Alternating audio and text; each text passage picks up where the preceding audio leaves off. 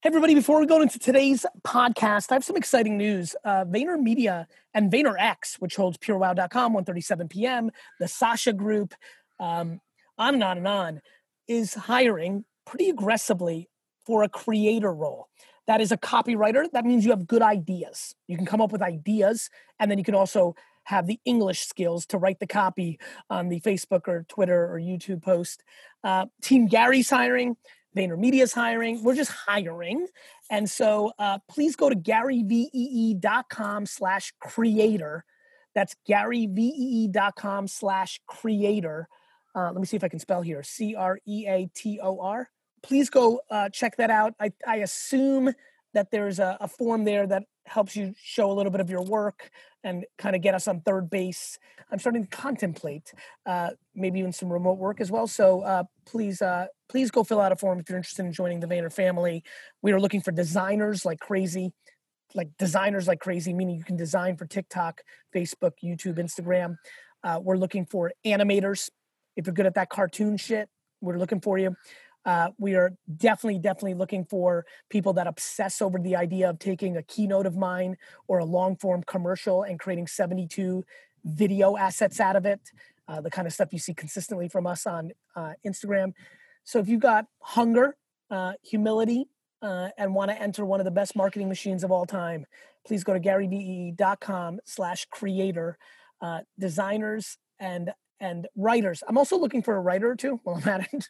I don't know if that's there, but I'm definitely looking for somebody to join to my team to help Ragav write LinkedIn articles and blog posts. So if you're really into the idea of like watching unlimited Gary content and turning it into written articles, I think it's a cool job. And it's definitely been a launching pad for interesting careers inside our world. So anyway, great time at Vayner for entry-level creators. That is really what we're looking for. Class of 2020, so many of you, let's call it what it is, got fucked. Job offers pulled, internships pulled, entry-level creator life at VaynerMedia. Hit us up, garyvee.com/creator.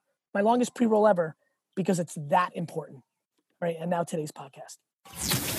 This is the Gary V audio experience. Hi, everyone. Thanks for joining VaynerX Presents Marketing for the Now. Today, our focus is on what it takes to lead courageously. I'm Andrea Sullivan, CMO of VaynerX, and we're super fired up to have Shane Battier as the co-host joining Gary. The speaker lineup we have today gives me goosebumps. They are all leaders in their field and committed to making systemic change and recognize that it's hard and it's going to take all of us. Just a couple of quick things before we dive in. We'll be recording each and every one of these sessions and posting them on VaynerX.com. Please help us keep the conversation going on Twitter, #marketingforthenow. And feel free to share questions or any kind of feedback by emailing us at marketingforthenow@vaynerx.com. Gary and Shane are going to kick things off, but first, just a bit more on Shane. Shane Battier is a 2-time NBA champion and a 13-year NBA vet. He's known for his exceptional defense, especially his charges for being one of the premier 3 and D players in NBA history. He'll hopefully share a few of his secrets on how data helped fuel his success. And before the NBA, he attended Duke University and earned a bachelor's degree in religious studies. He's now the director of basketball development and analytics for the Miami Heat. And he's also the co-founder of the Battier Take Charge Foundation. And it provides resources for the development and education of underserved youth and teens. I really can't wait to listen in on this conversation. And thanks, Shane, so much for joining us as co-host. Shane, so exciting to have you on. Obviously, as a big sports fan, and the 3 and D thing really resonates with me because I think about it a lot in business and life, the things that a lot of people haven't seen or the angles. But before we go into some of that fun stuff, talk to me about the Take Charge Foundation, because I think that's super exciting to hear that that's in motion. I'd love to get a sense of what that's about. And really, since you're the co-host, I want to give you the assist on this one. I'll play a little Stockton Malone. I'd love to give you a chance to talk about it because I'd love to get it as much exposure as possible.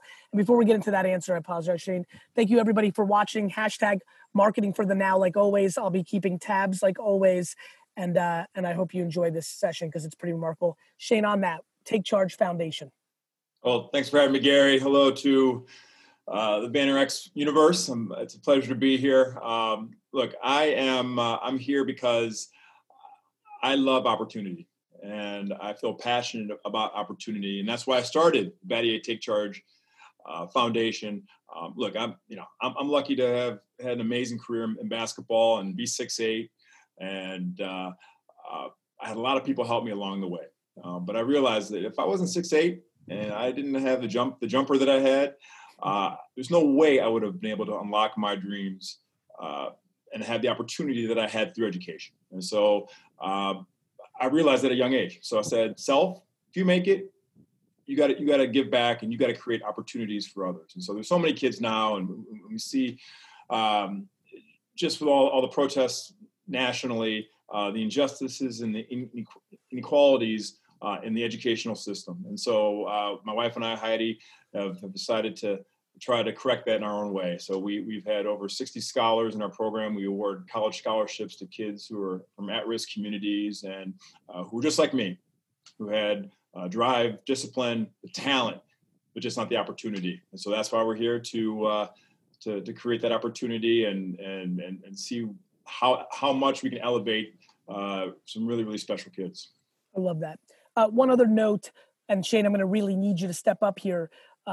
Twice now today, my computer has completely crashed.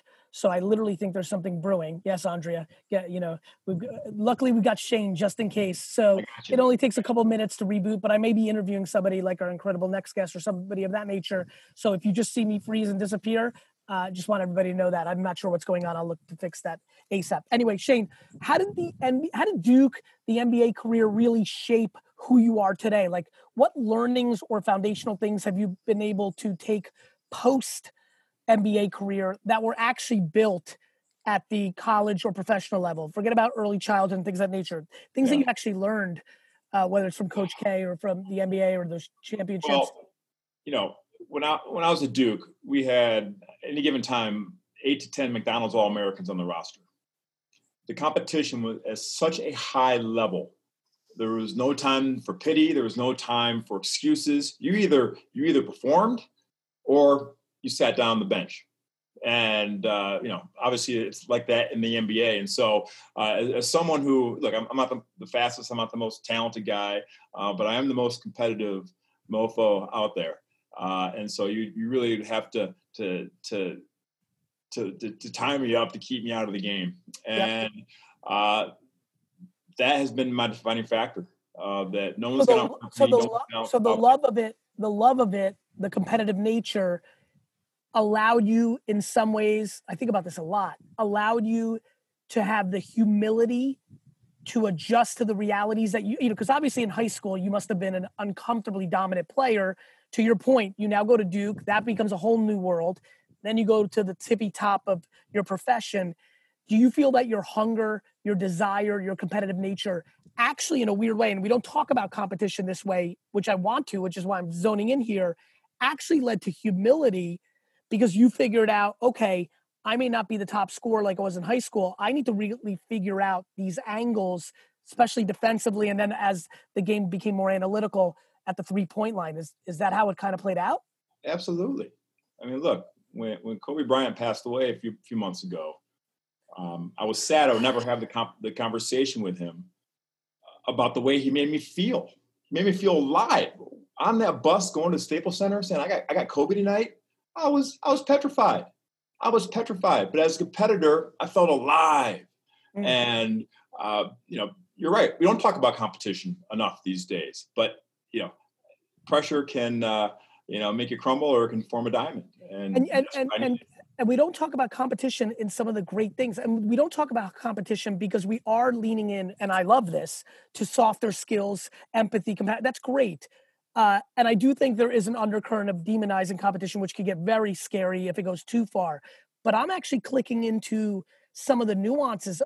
I will tell you, I promise you, I don't recall ever hearing people talk about humility in the form of competition. And I genuinely think that your manifestation of what I'm knowledgeable enough to know this, I watched heavily and I think that was one of the most important ingredients to your success, that the competition actually led to humility, something that only people talk only in reverse, bravado, ego. I think competition has such beautiful nuances, and we've not looked under that yet. Yeah, no, absolutely. Intellectual humility, competitive humility. You don't know everything. All right. And if you think you know everything, you're going to get whacked across the head. You're done. You're finished. So intellectual humility is a huge component of it. Competitive, there's always someone better than you. I don't care how good you are. 100%. There's someone right now, you don't know who that person is. 100%. That lady, that guy, they're out there though. When you meet them, are you good enough? And so yeah. And in sports where we see it playing out on like business and other places, sometimes you actually do get to number one in the world in tennis. Sometimes you do, are the MVP of the league. But the reality is anybody who ever got there also knows that they were the 16, the 22, the 24-year-old version when somebody else was the MVP. Exactly. And once you climbed that mountain and you got to the top, that was actually the beginning of the downfall, because that hunger was brewing. Yep, absolutely. It's the when you have success, your biggest enemy is yourself, because you assume just you've done it before, you're going to do it again. How did your communication style evolve? Because I know you were so impactful to teams. I know guys that have played with you. How did you, as a rookie, did you completely stay quiet that first year? Was there somebody in your first year that you looked up to, or the first 2 years that you kind of emulated? How did it play out for you in the way that you learned your communication style that obviously manifested later in your career as real substantial leadership? Well, look, it starts with authenticity. You know that. I went from Duke, we won 133 games in 4 years, to the Memphis Grizzlies, who had the lowest winning percentage before North American sports. Just talk about a culture shock. We had a bad culture in Memphis. And I would have been an idiot if I'd have came in there and said, hey, at Duke, we did it this way. At Country Day, we won title. No one wants to hear that. What you have to prove is that you're about the right things. You're about the team. You're about the health of the team, the health of your teammates, and it's got to be pure. You can't fake it, because people are really good at spotting the imposters. And once you build the authenticity, now you can start to lead with words as well as examples. Did anybody stand out early in your career that you're like, oh, I really like the way he navigates whether it's quiet leadership, whether it's loud leadership? Did anything stand out in that form? I was lucky to be a ball boy for the Detroit Pistons growing up. And so I didn't know that. I used to watch guys like Grant Hill, Allen Houston, Lindsey Hunter, Don Reed. Probably don't know Don Reed. JYD, Junkyard Dog, Jerome Williams. Those guys are pros. Mm-hmm. They showed up, they worked, and got out the gym. And so I said, man, if I want to make it, I got to be like these guys. And so it's about the work, it's about the discipline, and it's about consistency. What's on your mind kind of just in general right now? Like how have you been navigating the last 100 days, 150 days, like this year? I think 2020 came in hot and decided it was going to be a year that was going to make sure that it was remembered in perpetuity. Yeah. What's been on your mind lately, whether foundation, macro, micro, heavy or light? Because obviously it's been a heavy year, but maybe what's been on your mind is how to win on TikTok. I want to give you the freedom to kind of tell me what's actually on your mind. It ebbs and flows. Yeah. I'll never forget 2020. My dad passed away, who was a huge influence in my life about a month ago. I'm so sorry to hear that. And thank you. He was a great man. I wouldn't be here without him. Man, a few words. So that was sort of the icing on the cake of everything that we've experienced. But I truly believe in chaos grows opportunity. And so I've spent a lot of time just reflecting on how I live my life, how strong my relationships are. Am I headed in the right direction? How can I improve myself? And so from that standpoint, it's been cathartic.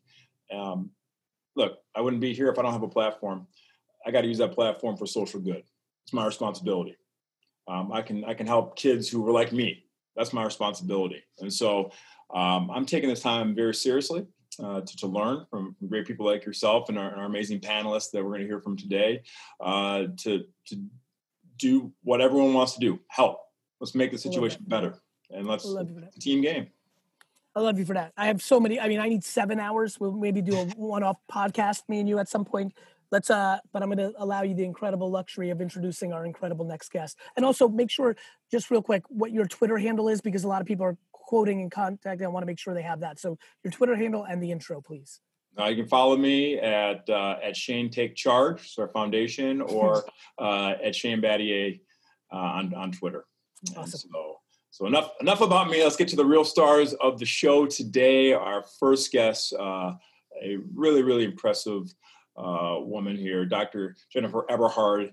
She is a professor in the Department of Psychology at Stanford University and an author and authority on bias. Through her research on race, bias, and equality, she's focused on how people grapple with race in the criminal justice system and in neighborhood schools and workplaces. She's the author of Biased, Uncovering the Hidden Prejudice that Shapes What We See, Think, and Do.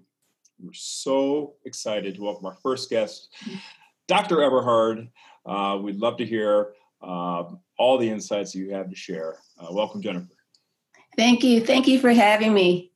It's a pleasure to be here. Thank you, Professor. Thank you so much for making time for us. Why don't I give you the floor just on the State of the Union, like maybe a 2-minute rant, because these are short sessions on what you're seeing, thoughts, kind of an opening statement.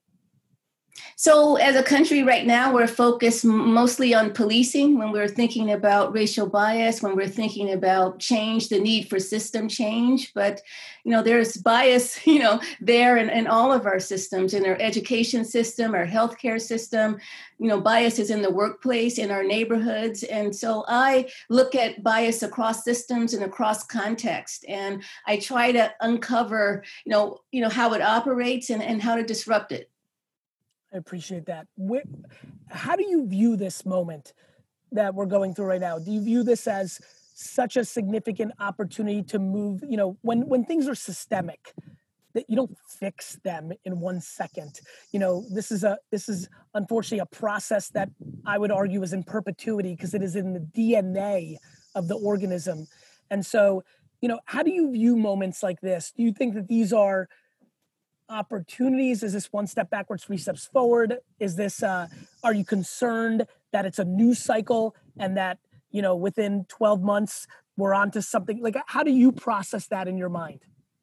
Yeah, I feel like this moment feels different, right? I think with the death of George Floyd, especially, and all of us witnessing, that killing, on that cell phone. And there's a way in which it was such a brazen, killing, and it was happened at a time where we couldn't just walk away from it. We couldn't just go back to our, daily lives because the whole world had stopped because of COVID-19. And so it forced us to reckon with that. It forced us to deal with the image we were seeing.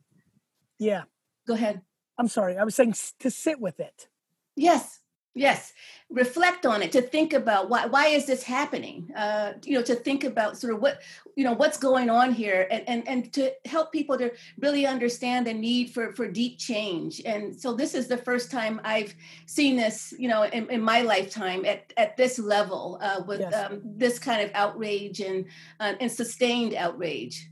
Do you believe that has as much to do with the communications infrastructure that we now have in society, where so many more individuals have so much more to say, that if the internet was at the maturity level it is today when the Rodney King beating happened, that it would then have become that same? Do you think that's, obviously it was extremely brazen, but unfortunately we've seen brazen for a very, very long time, and we've seen things like aforementioned Rodney King. Do you think that the timing, and it's an indicator of some of the incredible things that the internet can do? Right.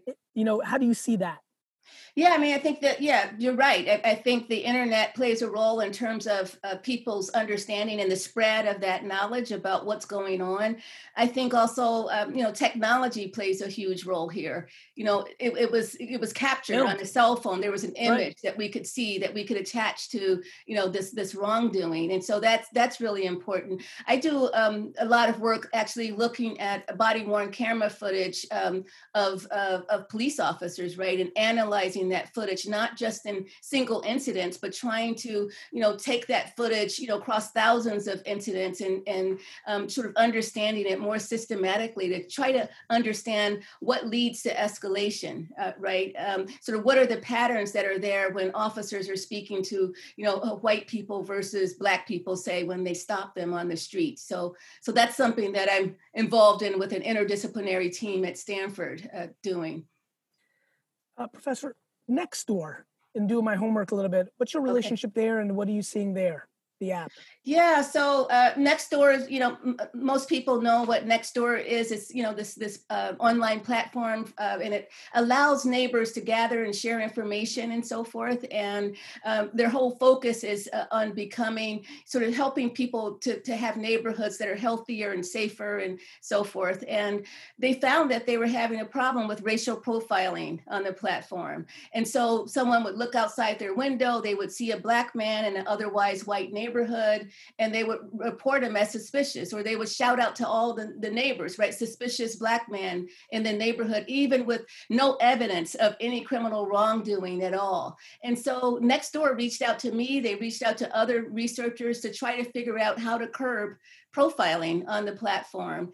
And they realized, that a lot of this, so bias becomes activated, when we are just going on our intuition or our instinct about sort of what's going on. And so they realized they were going to have to slow people down. They were going to have to create friction in order to curb profiling. And they did this by creating a checklist, basically. So when somebody hit the crime and safety tab to, report a suspicious person, they would get a checklist. And one of the items on that checklist is, what is this person doing that makes him suspicious, right? So it can't be your racial category, right, that makes you suspicious. Yes. So anyway, they found, so you've seen those signs in the airport, right? If you see something, say something. So Nextdoor was trying to modify this. If you see something suspicious, say something specific. Because if you double click into what happened at the airports, what happened was if somebody saw a Muslim individual with a long beard, they were reporting when the person was eating a French fry. Right. I mean, this is the depth of communications power to make people perceive things, period, the end. Right. So you have to figure out a way to slow them down and to get them to rethink. Right. And so that's what they were trying here. And they found by slowing people down, by adding this friction, they were able to curb racial profiling by over 75% on the platform. So in some level, a thoughtful filter. When you were talking, I was like, what would that be called if we decided to go at scale? Almost like a thoughtfulness filter, right? It's like, friction normally bad in technology landscape. In this scenario, good. Right. That's right. And you see this also in the policing world. You can use the same kind of approach in terms of how to mitigate bias. So, for example, we went into Oakland, the Oakland Police Department here in California, and a number of my colleagues and I helped the police department to reduce the number of stops they made of people who weren't committing any serious crimes, right? And we did this by simply adding a question to the form that officers complete when they make a stop. And that question was, is this stop intelligence-led, yes or no? And in other words, do you have prior information to tie this particular person to a specific crime, right? And just adding that question made a huge difference. In 2017, before that question was added, officers made around 32,000 stops across the city. With the addition of this question during that next year, that dropped to 19,000 stops. And African-American stops alone fell by over 43%. Have you, I don't know if this has hit your radar. Are you aware of what happened in Camden, New Jersey with the police department, things of that nature? I've been very, obviously I'm a Jersey boy, so I've been very fascinated. Like, I really genuinely believe that like love is inches more powerful than fear. And I think about it every day. And obviously in times in my 44 years, probably in the last 25 years in my adulthood, like in times like this, whether it's been post 9/11, whether it's right now, I just always think about this incredible fine line between fear and love. It's amazing what fear as a seed leads to incredible amounts of negativity. Yes, and I agree. And that's what gets me into imaging, right? It gets me into like what is being portrayed, Hollywood being a humongous machine for this, and now the internet and humans themselves. Just thoughts on that? I don't know. I figured, hey, if I got the professor, let me share something I've been thinking about. I'd love to get her thoughts. Yeah, I mean, I think with whatever system we build, even if we build it for good, right? So Nextdoor was building a system for good, but it could be taken over, right? It can be sort of used as a vehicle for the expression of bias. And so we want to be really careful about that. Well, that leads to the biggest conversation that's going to get into this world, which is like right now, Facebook is the energy of so much fury. Meanwhile, WordPress, Squarespace, YouTube, Google, every platform is going through the same thing. We're in this new cycle of picking on Facebook for something that every single thing on the internet has infrastructure for, and which is going to lead to, can we talk about human accountability, right, instead of blaming platforms that are just exposing us, not changing us? Well, they're exposing us, but they can also make us worse. They can make us worse, or they can make us better. And I feel like we actually do want leaders to take responsibility here, because they create the social conditions under which we all live, right? And so it's back to step up. It's back to your filter, right? Right. I think the question is, we're spending so much time on digital media, traditional media being better needs to be an interesting conversation as well, right? You're right. I mean, we're asking for Facebook or Nextdoor or Twitter to put in filters, yet every single cable station is, breaking news on CNN is a trigger. Like we're giving it an incredible pass to newspapers, radio, and television. I find it fascinating. Thoughts on that? I agree. And I mean, media is huge here, but I guess I also want to help people to understand that we play a role here as well. I can tell you a story about one of my sons when he was just in first grade, right? And he's coming to me, asking me, he says, "Mommy, do you think people feel like a different kind of way about Black people?" And I said, "Why? Why would you say that?" And he says, "I don't know. I just feel like there's something different, like there's just something extra special there." And I asked him, I said, "Well, think about it." And I said, "Think about the last time you felt that way." And so he thought about it. And he says, "Oh, well, you remember the other day we were in a grocery store and a Black man came in the grocery store." Now, this is in a mostly white neighborhood. He said, "A Black man came in the grocery store and he said, I realized that people kind of stood away from him a little bit. And it was like he had a giant force field around him." Right, he was really into Star Wars at that moment in time when he was young, and he said, and then he stood, this Black guy, he stood in line, and he said his was the shortest line for the long time because people didn't want to stand near him, right? And I said, "Well, why do you think that is? What is it?" And he thought about it, and he thought about it, and he looked up at me and he says, "I think it's fear." A first grader could get to that, right? And it's not from just watching TV or watching cartoons, right? It's watching us. It's watching 100%. How we move through the world, how we 100%. Treat each other, so 100%. we are producers of this as well. You're preaching. Shane, anything to add to this incredible combo? So people want to help, but they're paralyzed. They don't know how. What does science say? What does the social research say I can do today to correct this? Yeah, that's a great question. And, we are all vulnerable to bias, but we're not acting on bias all the time. The science has a lot to say about the conditions under which bias is most likely to come alive. And so in those examples I gave of Nextdoor and of the Oakland Police Department, for example, that was about slowing down, to curb bias. That was about asking yourselves the right questions. Right? It was about calming down. It was about holding yourselves accountable.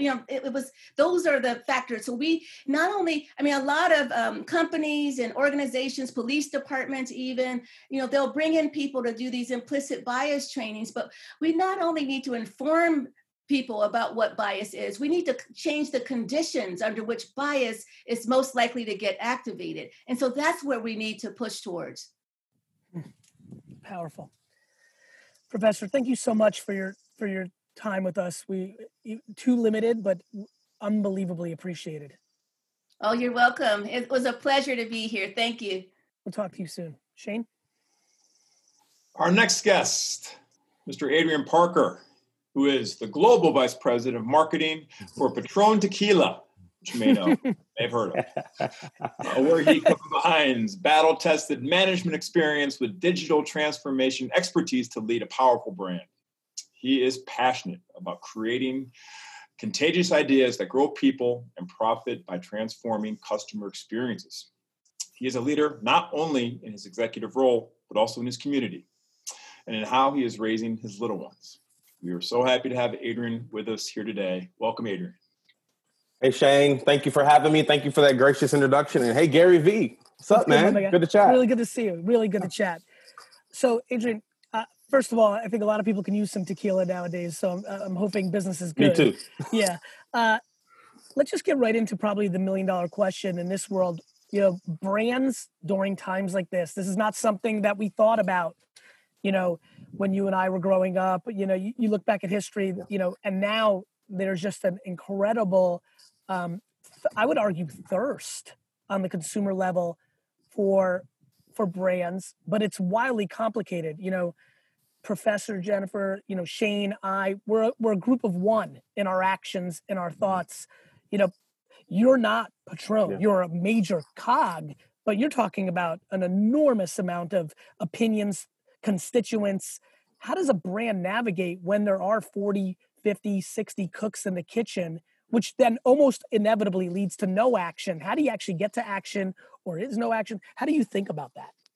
Yeah, that's the $1 billion question, quite frankly, in terms of not only how we impact change in our communities, but also in our corporations. And you're right. I mean, I'm one cog in a very big machine. Think about the spirits industry in the United States. We're about 4% African American. Think about how much spirits or alcohol consumed by African Americans, right? And so that's just the business side. Look at our communities where we profit, right, from consumer groups. But also, I'm a father, right? I'm raising 3 little Black kids. I'm married to a Black wife. And so I think for us, it touches on so many things. And none of us had a pandemic brief. And quite frankly, most brands, unless you're maybe Ben and Jerry's, had a social justice brief. And so we're all learning, like by ear, how to use our advantages and whatever privileges we have to bring to bear for this important issue. So what role does a nice handcrafted tequila company have in social justice? I'd say if you asked me 3 months ago, I'd say maybe none, to be quite frank. I'd say now with our new, I think, awareness of what role we actually have to play in enacting justice, I think it really is about holding ourselves to our truest and most honest values. If you look at all of our corporate statements and our missions, et cetera, all we talk about is our purpose, being bigger than products, being bigger than profit. And now we actually have an opportunity to bring that to bear. And so we absolutely have to do that in our own backyards with how we hire, how we retain talent, how we nurture the African-American community, but also people of color, but also how we act, where we invest our money, our time, our effort. So it's very much a big opportunity for us to move beyond being a brand, but be really more human, being more kind, being more brave, and being more bold. Adrian, on that more human part, I've been spending an enormous amount of time with a lot of different people one-on-one over this, between COVID and Black Lives Matter and things of that nature. One of the things that I think is just completely unspoken to, and maybe you can shed some incredible light on this. I've just been, it's something I've always kind of been aware of just with my social circles, but actually being a Black man in a power position now, speak to me about the enormous subconscious and maybe conscious pressure you feel of finding the right balance. I'm sure, you've lived your whole life where you've known that your words, because you're Black in this environment, is going to be different. It just is. And so here, as one friend said to me, he's like, Gary, my biggest problem right now is I want to go 150 miles an hour. And I know if I go 60 miles an hour, everybody on my team is going to think that I'm going 150 miles an hour, right? Like, I don't want to come across, quote unquote, I don't want to come across as the angry. And when he said this, it broke my soul because it was a one-on-one talk. He said, I don't want to seem opportunistic. And I stopped him. I was like, my man, you're not being opportunistic. Unfortunately, for the way the structure is, and it's the same way for, Jewish Europeans, because that's the DNA there, and you can go around the world. Here, that's the case for Black Americans. Like, this is an important moment to move the ball as far down the field as humanly possible. It's a really tough question, but do you feel that feeling where you literally, unfortunately, something I don't feel, I go full throttle, what I believe. Do you feel like you have to control it to get it to move? Otherwise it tilts? Yeah, I'd say the guard dog protecting racism in America specifically isn't racist people, it's realistic people. You're too nice, you're too conservative, you're too politically correct to actually attack white supremacy. And so as a Black male in corporate environments and in America, most of us, my father, my grandfather, we succeeded and we protest by being successful, right? So it was assimilation, which meant be more white. It was exceptionalism, be more worthy. And it was compliance, which meant be quiet. And I think we built careers out of that in mostly white, male dominated organizations. And I think part of the challenge is this is very real, right? I think we're talking within the context of marketing, but these are real lives, real Black bodies, and real futures. So I think about, go ahead. Go ahead. Oh, yeah, think about Tatiana Jefferson. She was shot in a home that was miles away from where I grew up, a block away from the church my dad works at right now. Ahmaud Arbery was gunned down 10 minutes from where my little brother went to training for military. I'm 3 times more likely to be killed by cops. My wife is 4 times more likely to die because of complications from childbirth. My little cute daughter, Chloe, is 4 times more likely to be suspended. And my son is, 6 times more likely to be locked up. Not because they're uneducated, poor, or anything. It's because they're Black. And so that's a very real reality. And so when we bring that to corporate organizations, I think the conflict is this. You don't become a CEO, CMO, or C-suite by rocking the boat, right? You're realistic, you're predictable, you're in a pocket, you're in a box. You follow the plan. You follow the plan for shareholders, consumers, employees, right? The reality is the systems that allow discrimination or inequality, maybe not to flourish, but to at least remain, I think, unconfronted. Those same systems and mindsets are incapable of attacking it head on. And I think we've got to start having those conversations. What's funny? And everybody can have them. I had a friend who, great, wonderful person, and said, I don't believe in the assimilation conversation. I'm like, have you ever gone into a heavy Black-owned business? Have you gone to a cool business in music and sports that is owned and run by a Black person and is predominantly Black and paid attention to how the white person is dressed and acting? Of course it's real. Of course it's real. It's just the nature of human behavior.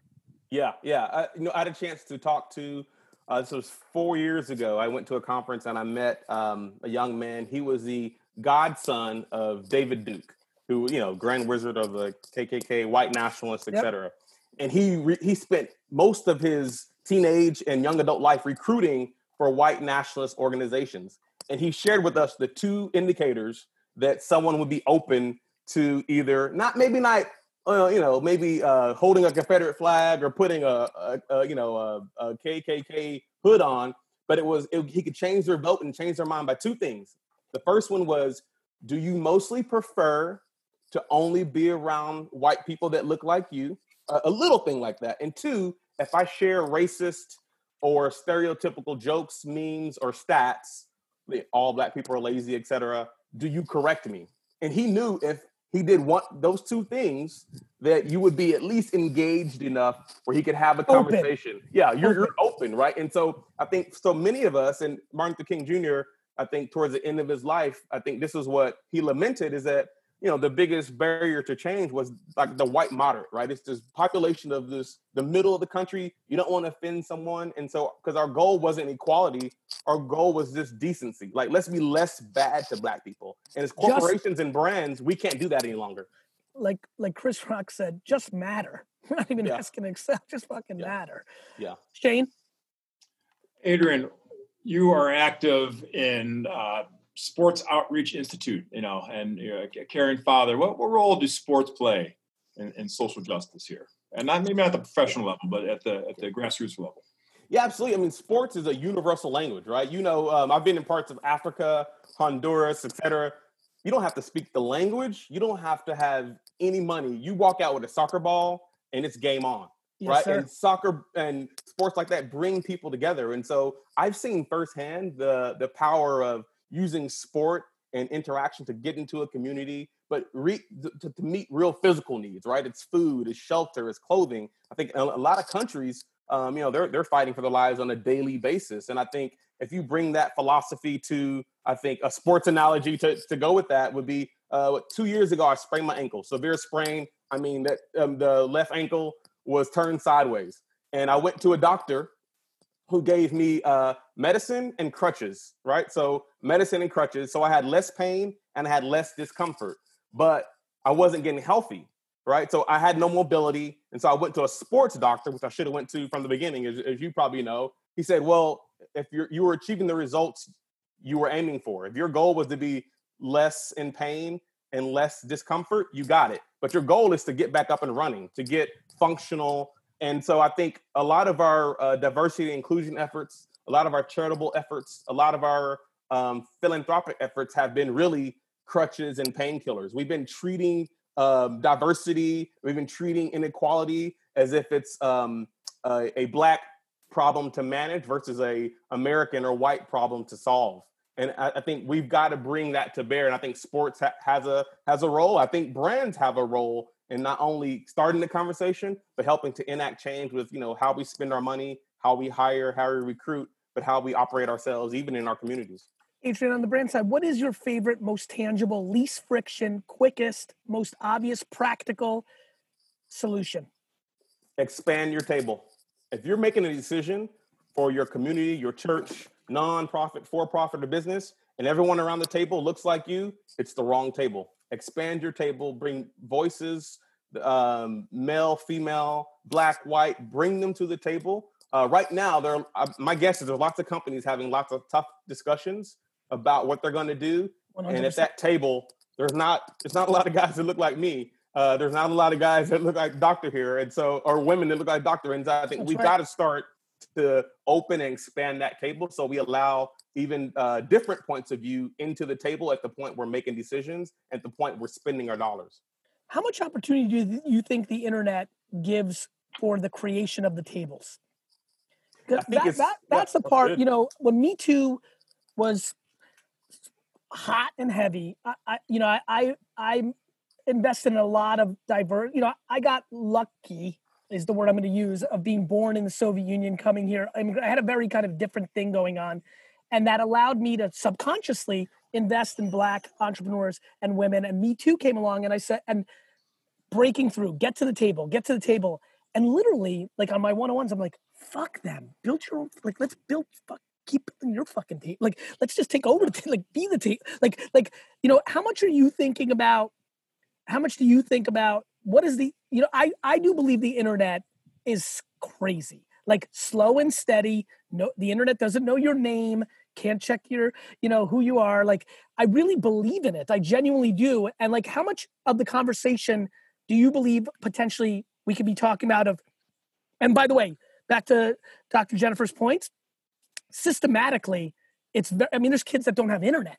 Good, Gary, you like internet? There's kids, I'm not confused to the data, but I do think that there's a big pocket that instead of trying to, I'm trying to convince a lot of my friends who do have internet, who do have a cell phone, who do have a couple dollars in savings. I'm like, fuck trying to convince them to let you at the table. Let's go fucking build your own tables. Thoughts? Yeah, no, I agree. I think, the roots of racism or inequality in our country weren't just evil rednecks who had a bias or a steam agenda. It was economic, right? And so the economic roots still have these large impacts. And I think the absolute opportunity is for businesses to invest in underrepresented or marginalized communities, but also for our communities to start to build our own tables, build our own seats. And I think you've seen such a great influx in minority-owned businesses. African-American women, are much more educated right now than African-American men. They're taking advantage of education. They're also starting businesses and startups, et cetera. While I think the challenge is this, though, because we don't have the same access to capital, et cetera, it's still, you still got to work And by the way, black tax is still there. You got to work twice as hard. Yeah. Oh, twice. You're being very kind. Let's get unpolitically correct. I was going to say 10x, but I didn't want to go too hard. Fucking, I don't know give me some real fucking number. But I will say this, and this is that now we're going I'm going to kind of shift it for a second into entrepreneur land.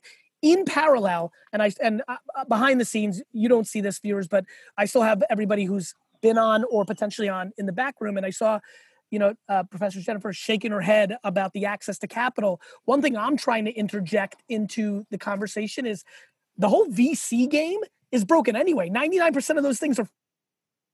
I've got a lot of people saying, I want to raise help me raise capital. I'm like, I'm going to give you $1,500. I did this with somebody the other day. I'm going to give you $1,500. I want you to buy sports cards and stuff to flip on. I want you to learn how to make money because the capital is teaching people how to build raising capital machines, not actual businesses. And so I'm seeing, and I'm very kind of practical too. Like, I'm like, man, this is big stuff. Like, all of us are crippled by the enormity of it. Let's not get it confused. I'm like, I'm not going to convince Silicon Valley overnight. You know what's about to happen. We all know what's about to happen. They're going to invest a little bit more right now to point to it. But we're talking about systematic stuff. I think if we can change the conversation systematically to learn how to make money by buying something and selling something, starting with $100, all of a sudden the whole thing could get interesting. And so it's really funny. This is a matrixed conversation because you need like 47 fronts to be talked about. And I think one of the most powerful one is, no question, more capital needs to be brought in because there's so much opportunity. I'm colorblind when it comes to business. Like, when Baldwin Cunningham came to me, he's a nice, pretty black boy, but I was like, no, he's going to fucking win. I didn't give a shit about, and to me, I think we need more of that. But on the flip side, we also have to talk more about, let's not think that raising capital is this great thing. Let's learn how to make money instead of raising it, which becomes very practical on an internet-based world that might lead to some opportunities. So it's a double front of that I think could lead to a really good. It's kind of like your world of on-premise and off-premise. I've always felt people in the liquor business either care too much about the restaurants or too much about the stores. And it's always a balanced attack where you actually build a massive brand. Yeah, I think you're right. And one thing, I've been in microloan organizations, right, where like literally $1,000 changes someone's life, and correct to Dallas, et cetera.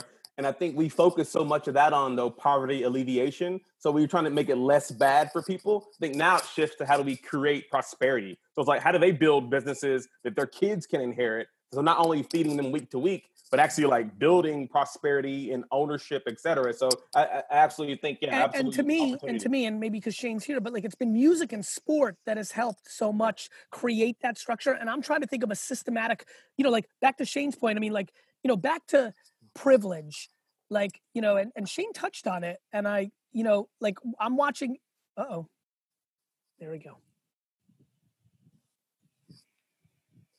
Oh, my back. Nice.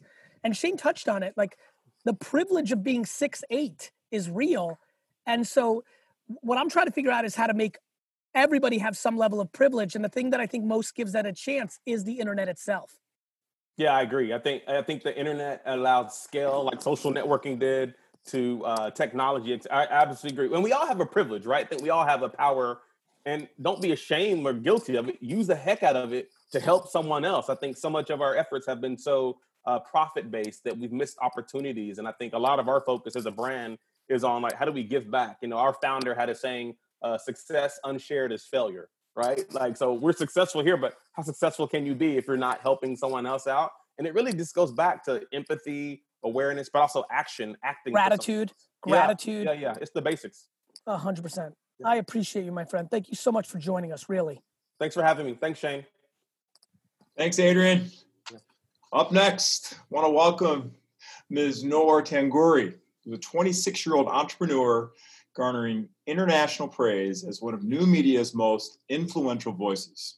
Noor's innovative storytelling spans across media, emphasizing subcultures and marginalized communities in the U.S.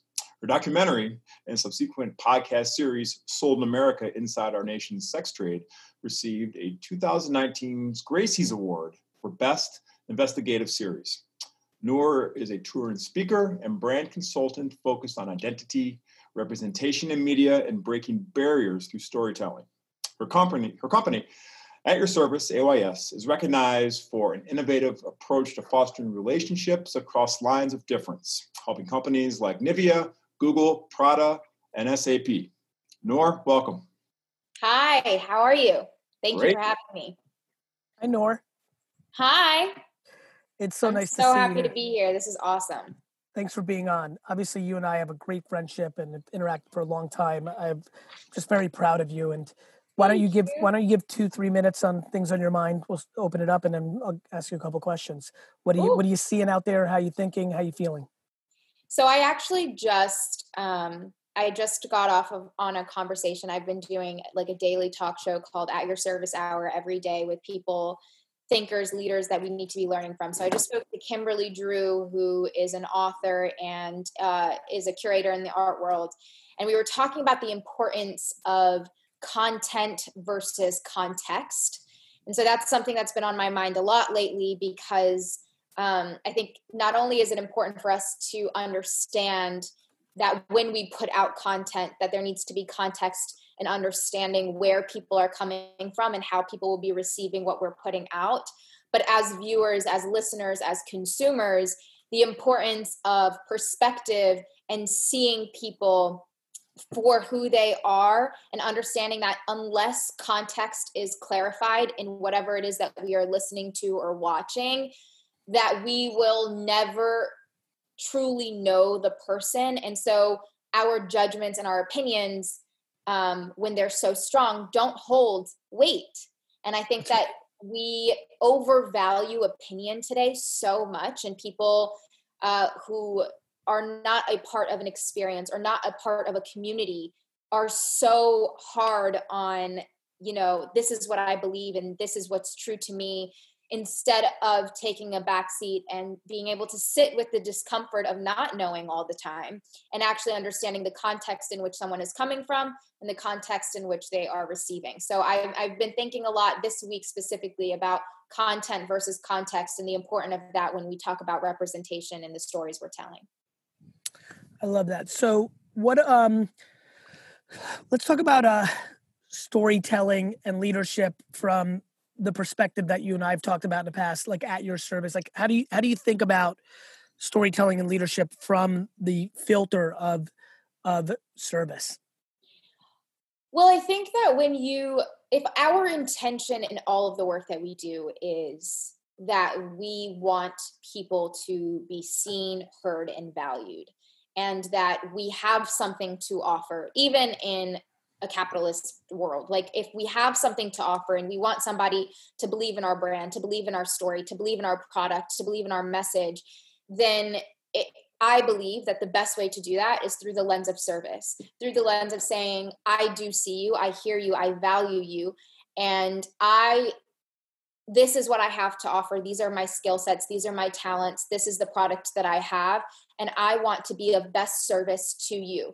And so when you ask that, or if you make that intention, the next step to that is, how can I best be of service to people? And as a storyteller, and I feel like if you are in the space of marketing or brand or messaging or whatever, we are all storytellers.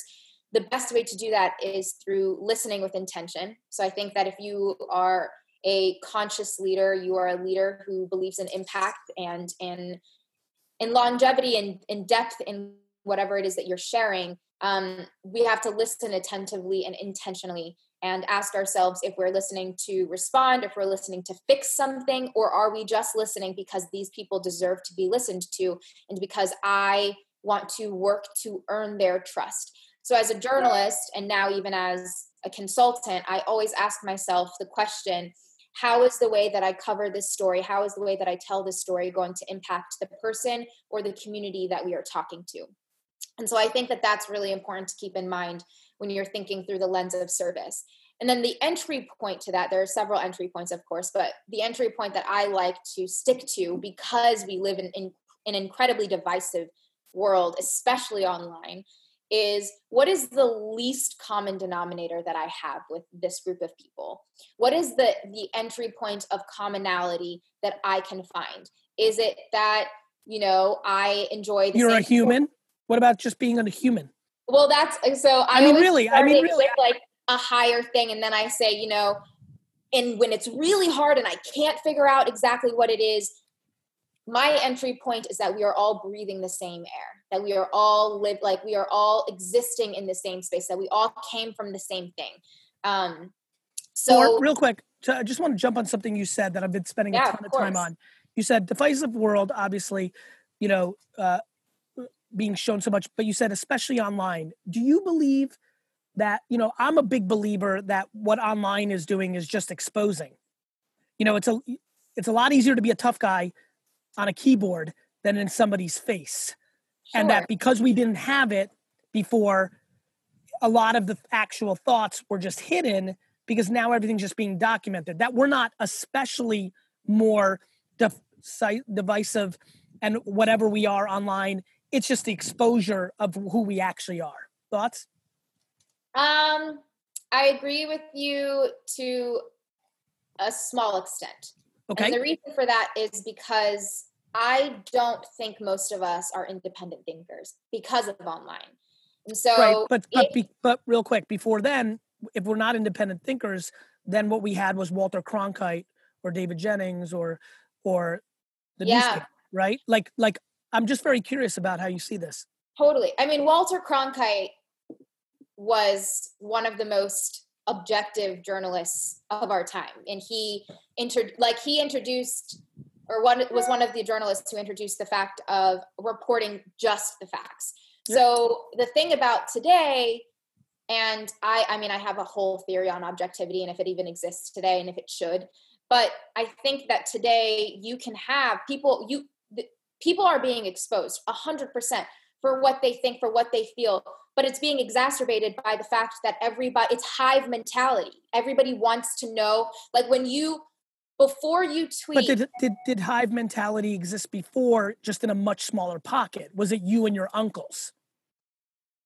Yeah, I mean, that's the echo chamber that you lived in, right? That's the punchline.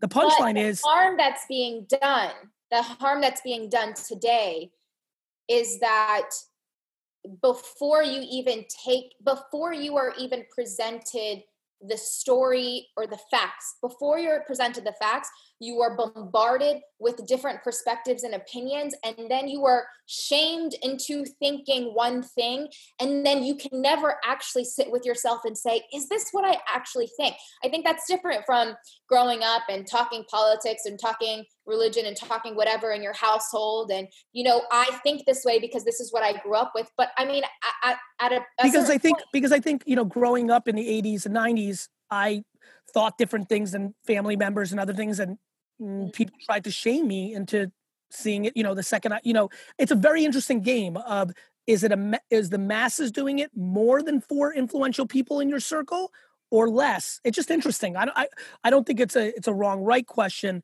but it's something that I really feel passionately about though. Because me too, by the way, in the opposite direction. Like I get it, but there's always been influences. There has always been influences, but you're also talking about where's accountability? Where's accountability in this conversation? Exactly. And you can't this whole notion that I'm a bad person because my uncle or because of Twitter fucking sucks. Yes, but here's the thing, accountability, and that's why I said that your opinion and your judgment does not hold weight if you don't have full context. The fact of the matter is, unless you are sitting down with people who are a part of that community, unless you're doing the work and educating yourself and doing the unlearning, you aren't going to get there. And that, to me, it's like a majority of the opinions that you are seeing online take up space. It's noise. It's not fair. And it's unproductive to so many people who are doing the work on the ground, are trying to educate us. What's the solution of that? The solution of that is shutting up and listening. It's that's very nice, but okay. Let me continue though. Go ahead. So it's making a commitment to learn, making a commitment to listen, and then stepping away at times. Like I do my best to stay off of social media and stay off of the internet when things are erupting, because I find it important to myself that I need to, 1, educate myself on matters, and then 2, more important for me to sit with myself and try to come up with what my actual thoughts are on this, instead of just seeing what my echo chamber is echoing and then being tied to that. But like it does, but why why do we feel so entitled to have to voice our opinions all the time? Why don't we just actually amplify? And this is why I always say, like, I've never said, I want to give a voice to the voiceless. Everybody has a voice. Everybody has a story. My job is to make sure that you know that you have a story and a message that deserves to be heard.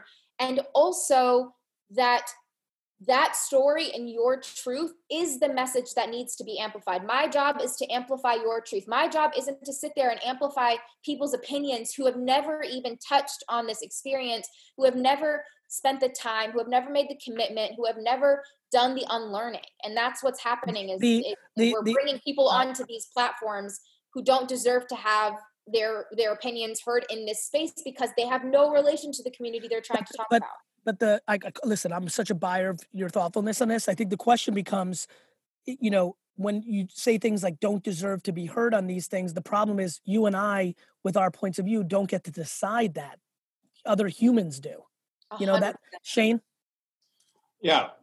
Nora, I love what you said about finding the least common denominator as a journalist. Yeah. How do you help companies authentically find that?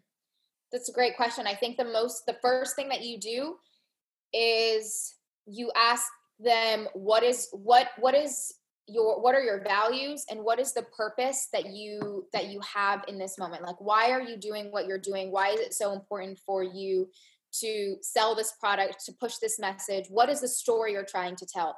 I think oftentimes before you can even start trying to insert yourself and trying to connect with other people, you actually have to recheck your intention and you have to understand what your story is. And I don't think a lot of companies and brands really know what their story is, because oftentimes the story lies in the product that they're trying to push out instead of the message and the feeling of inclusivity that they want people to feel. So if we get through the intention and then we get through the story, in the story you can extract values and find people that align with those values. So even when I decide to work with a brand, for instance, my first thing is, okay, what is the thing that you want me to work on with you? Is this a campaign? Is this consulting? Is this help figuring out your story? What are the values? What are the things that are most important to you? And do they align? And if they don't align with my personal, like something that I believe in or I can see good in, then I will say like this, I'm not the best person for this. There's going to be somebody better for you. And I think it's really important to be in a position to be able to say no to jobs and no to opportunities, because you recognize in yourself that you've done the work and you know that you're not the best person for this. Yep. But once you collaborate with somebody whose values align with you, you get to move forward and you get to say, okay, who are the people that we're trying to reach? We're trying to reach a community that has this story, but it's been misrepresented or been misinterpreted in the media. Well, my entry point is I have spent most of my life being misidentified or misrepresented, and I know what that feels like. And that's like my entry point. A lot of times, for instance, you mentioned my series Sold in America. I spent 2.5 years investigating the sex trade in the United States. And and sex workers in general, like, are a really hard group of people to build trust with, rightfully so. Jeez, because they not only have they been misrepresented or mistreated or all of those things, but because as a society, like we've just done so wrong by them. So it's incredibly hard to build trust. There was a trans sex worker that I interviewed, and I remember she said to me, I wrote a blog post many years ago about how I related to Muslim women who wear the hijab more than anyone because society was so obsessed with how we dressed. And her saying that came from like me having the conversation with her about, like, I just want to say thank you so much for giving me this time, because I know it's hard to trust people. And I want you to know that I'm not going to run with your story. I'm not going to do these things. I know what that's like. And then she led with that. And that was our foundation. Now, granted, that's like a really incredible foundation to build off of, because it was a foundation of trust that happened pretty quickly.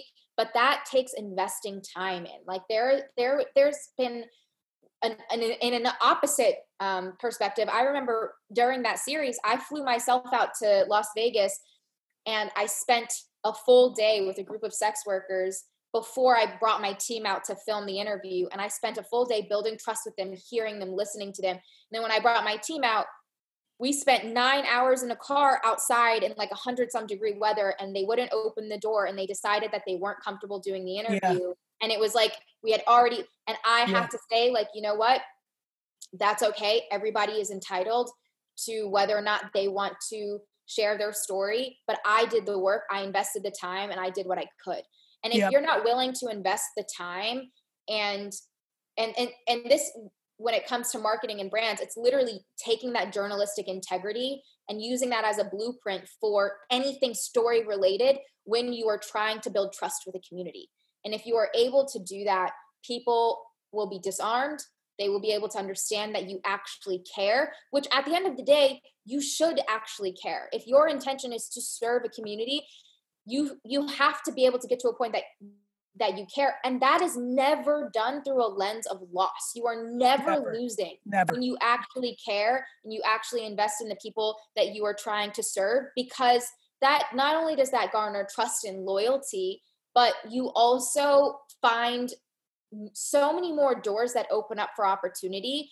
Because when one community gives you like, you know, credibility, and they're like, no, they do their work. They spend time building trust. They see us, they whatever. It's like spreads like wildfire, because it's not common to see people do something with such intention and take the time to really invest in the story behind what it is they're trying to sell. I love it, Nor. I always love when we get to jam. I'm really proud of you. I hope you're well. Thank you. Thanks for being so on. Much. Shane? Nora, thanks so much. I'd like to introduce our next guest today, Mr. Matthew McCarthy, who is the CEO of Ben & Jerry's. You may have heard of it. Hi, how are you? Global brand that continually breaks the rules on how business can be a force for good in the world. He steers and serves a global team of passionate ice cream aficionados and aspiring activists, and is responsible for Ben & Jerry's long-standing three-part mission of delivering economic, product, and social mission impact in all of the communities and countries where the company operates. Matthew, welcome. Hi, how are you? Matt, how are you, my man? It's good to see you, stranger. What's cooking? Always good to see you, stranger. Just full disclosure, this is one of my favorite humans. We worked together when he was on Axe. We've had some of the most fun. The best thing in being in business is you make so many friendships. We've literally had drinks and breakfasts where it was supposed to be about business, and we end up in outer space for an hour. And I love it every time. And I'm really happy you're here. How are you? Very well. I'm fortunate. I'm lucky. We're doing all right. Thanks. Talk to me about brand accountability. I think, somebody mentioned earlier, maybe it was Adrian, like maybe besides Ben & Jerry's, every brand is trying to figure out its social mission in its depth. They've done some tactics, but it's not in their soul. You're the beneficiary of being the steward of a brand that has it in their DNA, their soul. How do you think about it? What are you seeing? What have you seen? What are some observations? Thanks for having me, and it's good seeing both of you guys. This is I get asked this a lot, actually, and I think the first thing I'd say is it would be a big screw up for anybody to say, well, businesses like Ben & Jerry's can do it, because the two guys that started that business, they were hippies in Vermont, and they can do that. That is a delegation and a disempowerment, and so. What I'm trying to do these days is to actually show the stuff I'm getting wrong, particularly as a white dude of a lot of privilege who spent most of his life not understanding really the concept of white privilege, and trying to put our mistakes, my screw-ups out there to hopefully pull back the veil a bit. I don't think the world needs any more great stories or videos or cry and buy videos about how great any company is. I think what we need to be doing is to be supporting each other, particularly if you're a white person running an organization and you're trying to figure out what the hell to do. Your authenticity doesn't come from what you say, it comes from the stuff you do. And our values drive what we do as people. It's kind of if A equals B, B equals C, then A equals C. And so I really feel for and sometimes angry when I see businesses going through the machinations about what should their agency help them do, or Right. what should it's like, well, what do No, you listen, want to I do? mean, listen, I mean, I obviously Vayner's got a lot of clients, and during the show, everyone came to me and like, what do we tell our clients? I'm like, you ask them what they believe. You know, I mean, like, we're in the service business. We're, you know, to your point. Go ahead, Matt. No, I just it sounds very simple. We're not taught to do this as business people, right? There's the business and there's the brand, and then maybe there's our product or our service, and then there's our heritage. The problem is that structural racism is in the heritage. It's everywhere. There's structural racism in Ben and Jerry's. Doesn't mean we're running around being vocal racists. That's not the point. The more I learn about the whole iceberg model, that kind of overt racism is the part above the water. Yep. Structural racism is the gigantic part underneath, and you just got to ask yourself and do the due diligence. Why is it that way? And it's important that when people hear you, you know, this is what always happens when you make the statements you just made. A lot of people feel like it's casting judgment on them. They're literally on the other side of watching this video right now and saying, I'm not racist. It's not about that. There's no confusion that the far majority of people are well-intent individuals. This is about, I always talk about it. This is not the cherry on top of the cupcake. It's the fucking batter that made the cupcake. And it's okay. And by the way, I have unlimited white friends that grew up in massive poverty in trailer parks and had no fucking privilege by the way we account it. Like, everybody's scenario is different. I have unlimited black friends who grew up with all sorts of fucking money in the bank and BMWs at 13. Like, there's all sorts of things.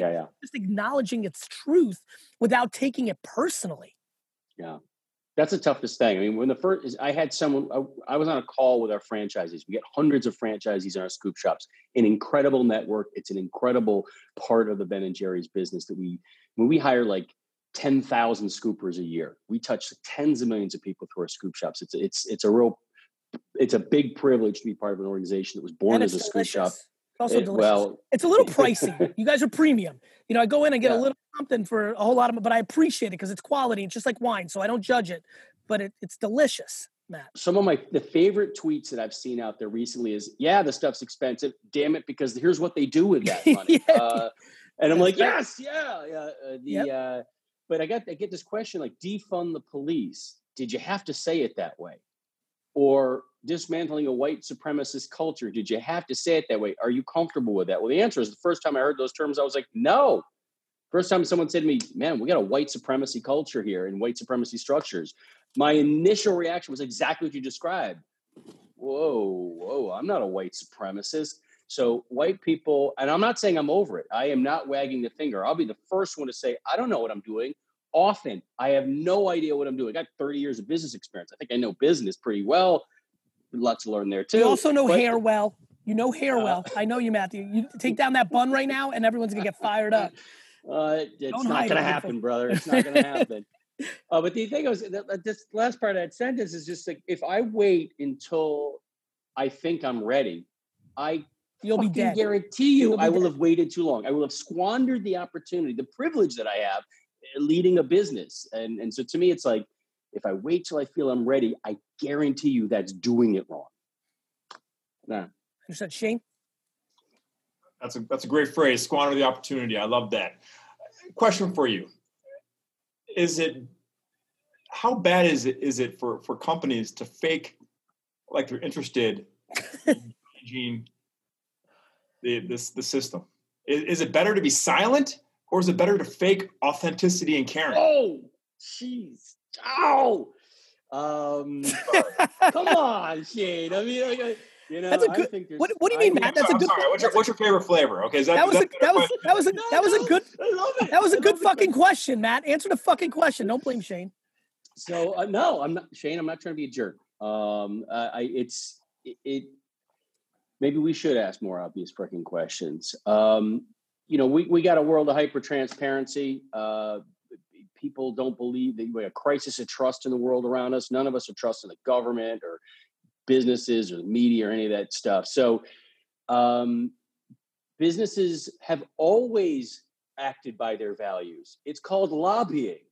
Businesses have always done things. The issue at hand right here is that the stuff going on, the pandemics on pandemics, are piercing that fake veil between our humanity, our human lives, and our business lives. And it's much more comfortable to live in a world where there's this nice shroud around the business world. We don't need to kind of pretend that we're humans at the same time, but like Wizard of Oz, man, yes, mind the man behind the curtain. So businesses that don't put their values out there are simply lying.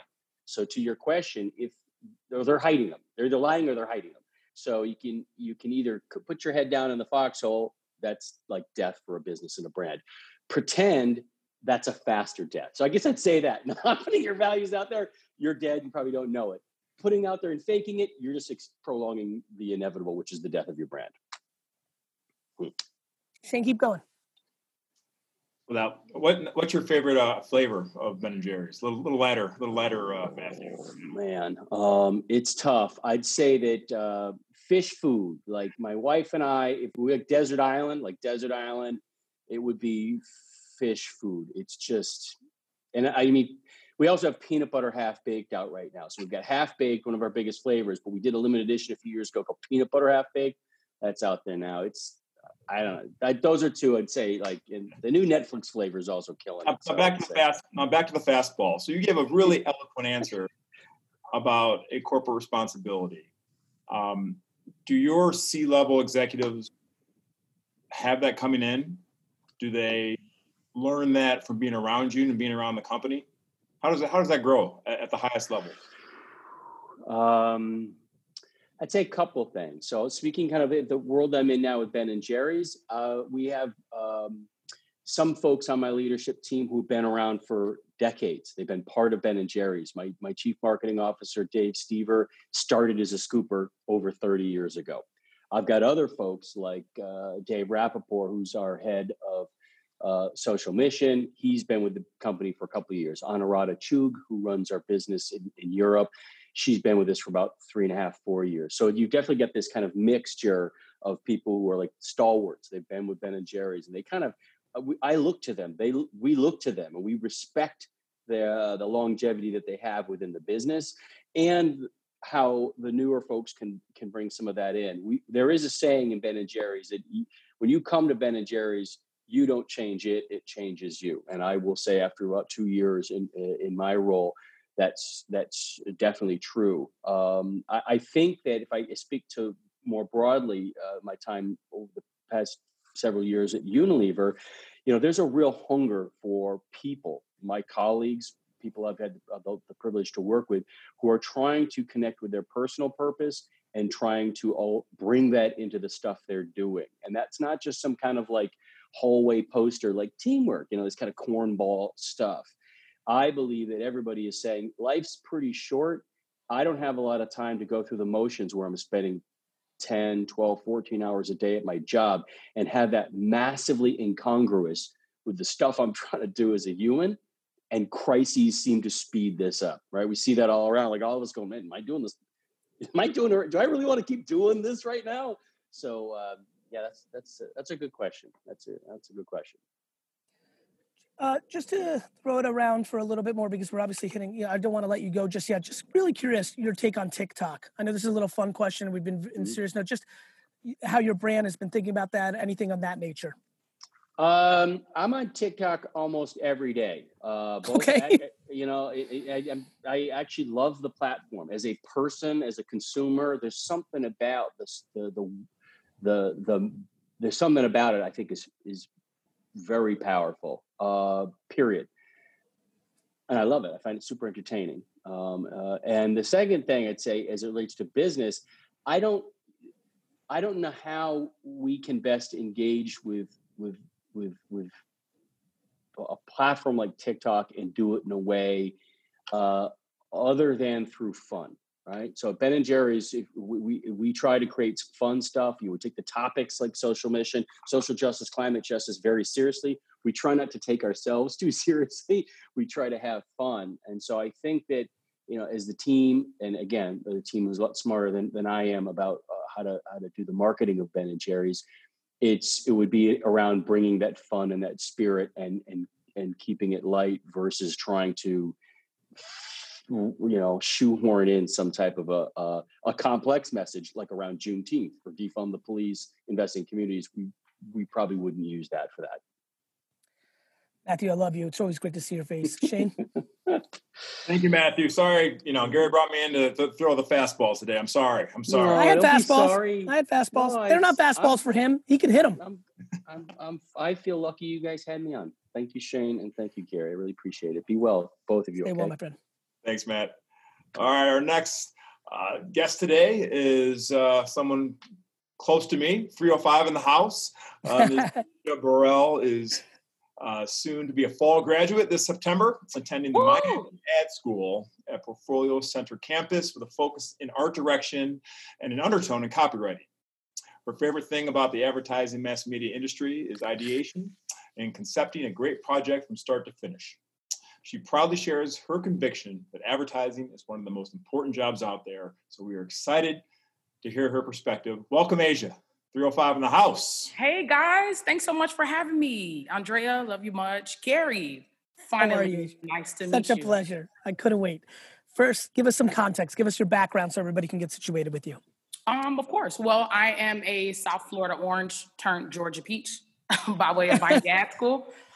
Came here a little over 2 to 3 years ago. And there is a campus in Miami, but I found that when we're in our comfort zones, we don't really get to push ourselves and grind. So I'm chasing the grind. I'm chasing the hustle. I'm trying to always make myself better. So I'm like, if you can, not trying to steal the phrase from New York, but if you can make it in Georgia, you can kind of make it anywhere, because that's kind of what it's turned into.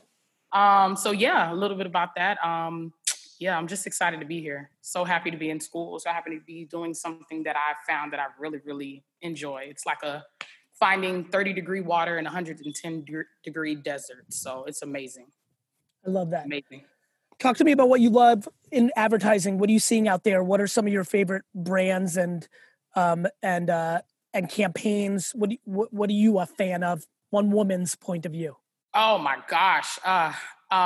So currently at this time, number one reason why I love advertising is because just like Shane was saying, like, it is literally, when you think about how mass media is controlled by necessarily one group of people think, you have some serious power in your hands right there. Our jobs are that much as important as like a brain surgeon or the police, if you will. One of my favorite campaigns that still blows my mind to this day is that when Burger King put together something on an app, they did a geo test where they were sending everyone to McDonald's to get a Whopper. I'll just let that sink in. Like that's crazy. Like you, me, Andrea, we're probably not going to do that, but I would do that. I'm interested. I thought that was brilliant. I would do that. Yeah. Free, listen, I came from zero. Free is always interesting. But the spoof of it, I'm like, yeah, it was clever. On, you know what I'm saying? So that when you think about that, like Clorox had to release a statement because a certain someone told everybody, and everybody knows that. So just the power and the responsibility that we have. And I just love it because you're able to professionally play. You're a professional creator. We're mixing up content, and we're getting right now in today's age a diverse group of people to come in, because we have a diverse group of people that live in America and all across the world. Everybody isn't one color. So that's number two, of course, what I love about advertising. And some people that are really surprising me right now, Ben & Jerry's, I mean, they're knocking it out of the ballpark. They wasted no time in their window space. But someone who is really impressing me right now is actually babies.com, babynames.com. Only because I went on there and I saw a campaign that they did off of Ad Age. I think they highlighted it, where everyone that has been affected and murdered by the hands of police brutality, they basically put the campaign there and listed all of their names. Now, that's just what we know is publicized. But they listed all of their names now, and they basically said, these people were. And the words and everything resonated so deep, because when you're going to find a baby name, you don't expect to see a name like George Floyd or Eric Garner there, but you're going to remember that they were people as well. And, we're trying to go ahead and change that narrative right now. So, yeah, that's what I love about it, Gary. Shane? After you walk across the stage this fall, you're entering the professional workforce. What inspires you and what petrifies you about that prospect?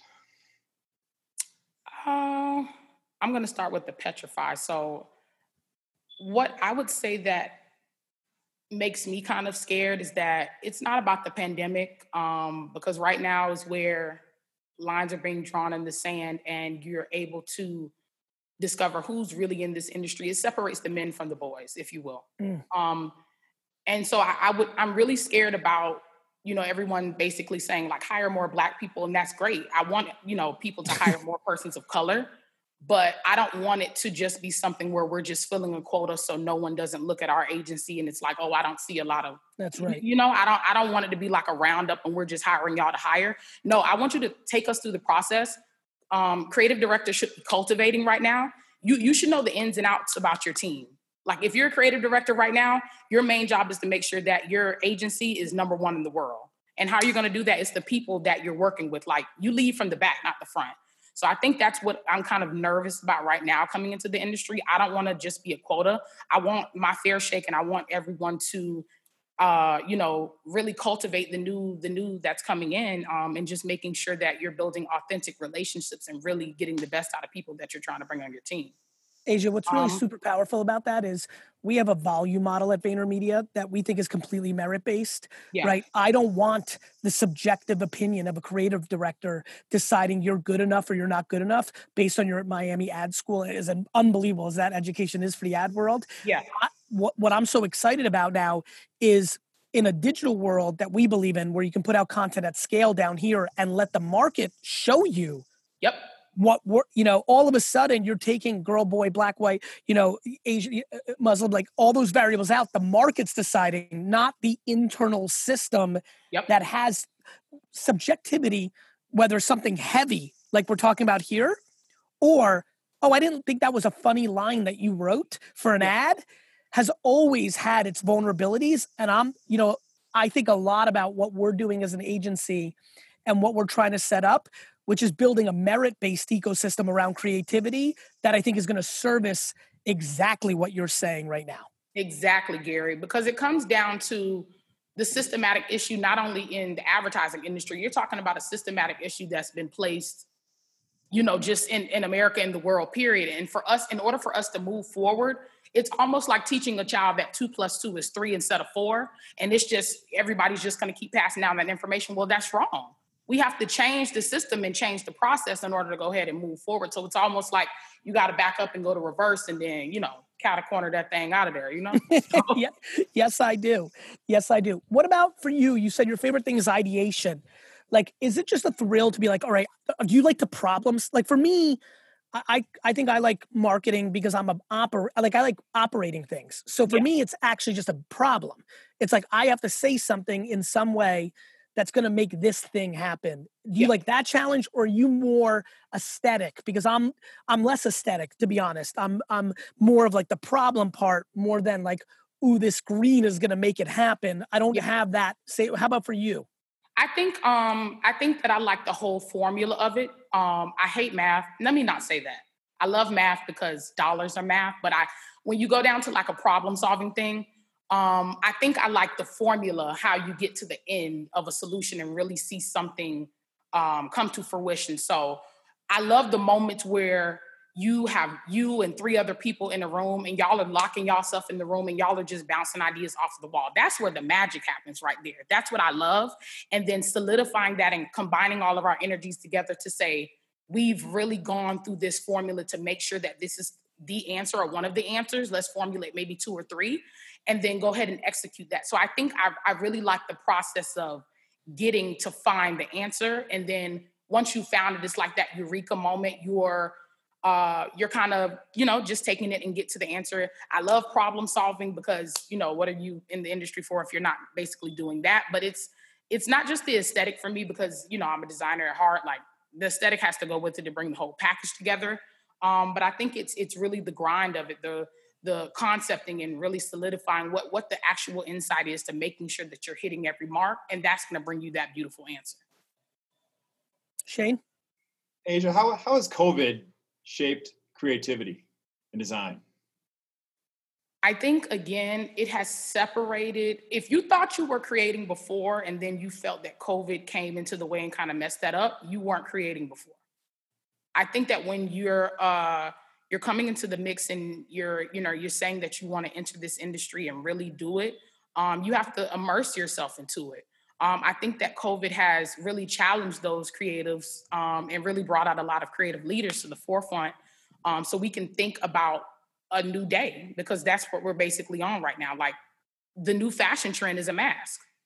And shame on you if you don't have it. It's almost like, you can not wear underwear in public, but you have to wear your mask in public now. So I think that it's forcing people, or igniting real creatives to go out there and really challenge themselves about the new day that we're in right now. So I'm very optimistic about COVID. It's unfortunate, that certain things happen while we're in the process of a pandemic.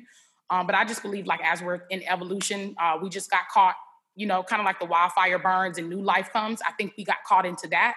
And this is going to be the process of something beautiful that comes out of COVID and the pandemic as a whole. We're realizing what's really important right now. Asia, do you feel like were you raised to be optimistic? You're talking right now. I'm like, I love this. Like, that's my framework, right? That's the luxury of my DNA and my environment. Like, do you feel like, that was an practical, optimistic statement, which is genuinely my favorite. So I'm fired up right now. Do you feel like that was DNA? Do you think that was, were you raised in an environment that put optimism on a pedestal? It's very tough. I've also walked you delivered that with such class. I've walked very fine lines of, like, people have died from COVID. But my brain goes to, if COVID started 2 months earlier, Kobe Bryant doesn't die. If COVID happened during this time a year ago, my great friend Nipsey Hussle would be alive. Yep. I go to looking at this is Shane, you'll like this on big data. I look at the traffic data and see how many lives were saved from car accidents during this time, because everyone was home. It's kind of hard to be an optimist in the face of something like this. Global warming. You know what I'm saying? We only have one planet. I think that I would say, of course, I was raised to be optimistic. Every child has their challenges and negativity, but I think my mom and my grandmother and just my family, close cousins and things like that, and friends, best friends, they kept me encouraged. Life isn't easy for anyone, but I just think that my mom waking up every day telling me and pouring into her kids, like, you guys are leaders. You guys are the head, not the tail. Y'all are above and not beneath. You go out there and you do your best, and that's all I ask you to do. I ask you to just be an amazing human being, and just, my mom really taught us that whatever you put out, you're going to get that back. As my grandma Reba says, practice makes perfect. And so if you're striving every day to make sure that your practice, you're getting ready to run and make sure it's a perfect stride, that's going to already, kind of be embedded in you. Of course, I've had my trials and different things like that, but I think that you put less stress on yourself when you kind of, just put that positivity thing out there. This, Gary, I listen to you every morning. Like, come on. I love you. But, what's amazing is to me, the pride I have when I'm an old man and explaining, I'm like, I think it's practical positivity, right? Like, like, I'm not delusional. I love when people like, I'm keeping it real. I'm like, you're not fucking keeping it real. You're keeping it cynical. You're keeping it negative, and I think that there's a fine, that to me is, in the way that you described it, it's what I jumped on. I'm like, oh, this is my sister right here. Like, you went with a practical optimism, not the secret where you're like, oh, it's all going to work. I mean, I'm sure Shane saw this coming up. Everybody asked him, how do I get in? They're like, I hope to be in the NBA. You're like, did you take 1,000 free throws? Are you running? Yeah, like, people are hoping out here. 6'5". That's great that you're 6'5", but are you willing to put in the work every day? It's back to privilege. It's great that you're a white male, but I fucking work my fucking face off. It's great that you're 6'8". I know unlimited 6'8" that haven't done shit. Period. Drops the mic. You said it, Gary. Same. So totally, So paint what success looks like. Where you stand now? How will you know? You know what? I did it. So I'm going to give you two answers, and they're both going to be the right answers. I'm going to give you my Gary V, Kanye West, like Beyonce answer, and then I'm going to give you still that genuine answer that's really heartfelt, because I think that people need to hear both.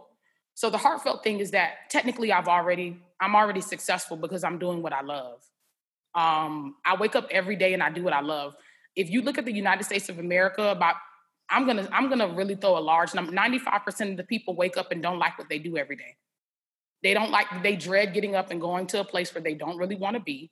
And that's going into some Bob Proctor stuff. I'll talk to Gary and Andre about that. But when I'm successful because I wake up every day and I'm like, I can't believe that I'm a creative professional. I'm just speaking it over myself. I am. I'm about to go in this industry with, with the fire behind me. And I'm just so lucky. And then it's the other answer where you're successful by the things that you do. If you're immersing yourself in whatever you want to be good at, you have to make sure you're reading. You have to make sure you're studying. You have to make sure you're getting a mentor. You have to make sure you're following. You're YouTubing. You're TikToking. So it doesn't matter if you want to be the next Michael Phelps. Are you going to the pool every day? Are you working out? You working out every day? You're eating right? You're watching your body fat and trying to equate that to how fast you can move in the water. Like, you got to know your science about what you want to be in. So I think those things either equal up success, and then I'm already successful. I just can't wait to go into the next phase of Andrea, if you're not recruiting this young lady, even though you're the greatest CMO ever, your job may be in jeopardy. No. I love it. We got to go. Shane, take us to the next guest. Asia, that was unbelievable. I'm not joking about VaynerMedia, but if it's something else, if I can be a help to you, I'm here for you. Oh, Gary, we're definitely going to see each other at the top. Okay, let's go. I can't wait. Thank you so much again. Take care. Bye-bye. Bye. Asia, thanks so much. Our next guest, very excited to welcome Mr. Jackson Janayagam, who's the VP and GM of DTC at Clorox. He has a background in the digital world with more than a decade of experience on the agency side. Then he ran digital Chipotle, which we all love, and was chief marketing officer of Box.com, an online wholesale retailing startup, before Clorox came calling. Importantly, race relations was the focus of his studies before diving deep into the business world. Jackson, welcome. Thank you, Shane. And Shane, props to you, man. No one ever gets my name right, ever, on the first time. So, dude, I appreciate that. Thank you. Shane is multi-talented. Jackson, right? I'm super glad you're here, my friend. Thank you. I've known of you from afar. We've never had the luxury of really engaging, and so I'm really honored to spend some time with you. Same. Really, what's fun about this is we could have met over a glass of wine or a business meeting, but this is really good stuff to get together with. And so I really, really, really appreciate it. Talk to me about like what you're seeing, like what are some of the themes that are on your mind? You've had this incredible career being really what's your hot, using Shane here, like sports talk, what's your hot take right now? What are some of the things on your mind? Well, I mean, there's a lot, right? That's a lot to unpack. I would say, as someone who studied race relations, who's an immigrant, my family fled Sri Lanka, a war-torn country, to give me a better life, coming here and raised me in Southern Virginia. My dad went to Vod Tech, and being a brown man with a thick accent in Blacksburg, Virginia in 1980, not very easy. So, that there's a lot of stuff there that's kind of coming up right now with everything I see, but there's also a lot of things I can't relate to, not being a Black man in America. And I have a lot of friends and family that this hits hard. So there's just a lot personally for me, because I believe so much in this issue. And I don't believe it's an issue of June 2020. It's an issue that's happened forever. It just happens that the media's on, everyone's hashtagging, and now it's 100%. The topic. And the big concern is, I'm worried that it's a news cycle. I mean, Me Too doesn't feel hot as hell right now. Right. And that's still going and was going and is going. And dude, it drives me nuts when I hear people say, well, given the current state of affairs, current state of affairs, this has been the state of affairs. Yeah, this is how it's been. This is not a current thing. This has been what it's been like. So Jackson, for me personally, there are children in cages in our country right now. Yeah, I mean, there's yeah. I mean, listen, so anyway, so there's a lot there, and we could spend hours. You have people here who are really better qualified than me to talk about all the layers that go into what we need to do. But as a professional, as a corporate person too, please, I do believe it's my duty to create as much of an open environment that really enables foundational change, right? I think Asia before me was talking about, like, let's not tokenize people. Let's not just do what's right because it's a moment. Let's do what's right because it's the right thing to do. And let's create foundational change, systemic change. So, I talked about this on LinkedIn recently, Gary, about this article, all these CEOs, all the changing guards of the CEOs and why they're struggling to adapt. And you saw what's happening with some brands now, changing their name, changing their logos, even though there's still some egregious examples of pure racism across sports and entertainment and brands, but they wait for the moment to react. And one of my things is, how do we change systematically at the board level, at the CEO level, to ensure that there's more people of color, more people representing different genders, representing the LGBTQ community, representing all walks of life, religious affinities, so that we have true perspective and there's people calling each other out along the way. Let me tell you where I'm at on my world, Jackson. What I basically decided 18 months ago, and obviously back to the moment, I'm a human like everybody else. 18 months ago, we started making progress on this. It's obviously more in the ethos, so you just get affected. I realized just like hitting a quota, and I was against quota my whole, because I did a lot of homework on like other organizations that had to hit quotas and how it undermined it, because I felt we have kind intent, we have good intent. But I decided just like hitting a quota to hit a profit margin to pay your bank bills, we're just like, I've just started to become a dictator about it. Like it's all my fault. Everything at all my companies is 100% my fault.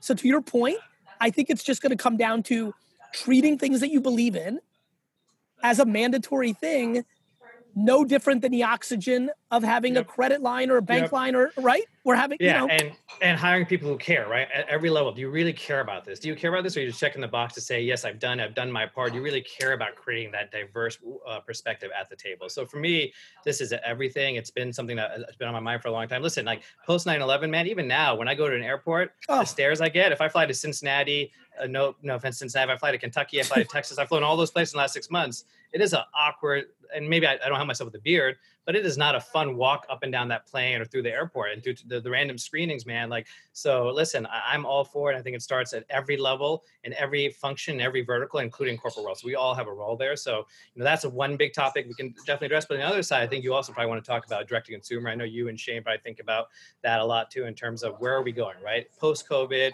during and pre-COVID, it was already going there, man. So like, to me, people talking about this now, oh man, I get recruiters hitting me up from large CPGs, I'm not going to say names, saying, hey, we need to invest in this now. I'm like, well, you should have been investing it 2 years ago. So now you're going to spend a lot of money and resources to maybe get up to speed. So, what I would say is, as you guys know, we're going to see a shift. And this isn't to say retail is going away. We all know, retail isn't going away. It's going to be an omni-channel experience. It's going to be the different ways of shopping. The square footage, how the physical store experience looks like might change. When and how you engage with the brand might change. When and where you place an order versus pickup might change. Last mile will still be key, but that whole mind shift, I think people go polarize this. They're like, oh, it's no more retail. It's all pure play. It's like, no, man, it's both. It's everything.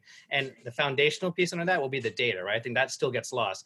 I could sell a widget, Gary, you could sell services. Shane, you could sell season tickets. I could sell a physical product and Clorox products. At the end of the day, that first party data drives it all. So I think the more this continues to evolve post-COVID, the shopping behaviors, people looking to say, hey, I don't want to go to a crowded Costco right now. I want my wholesale goods shipped to me, or I'm just going to go curbside and pick it up.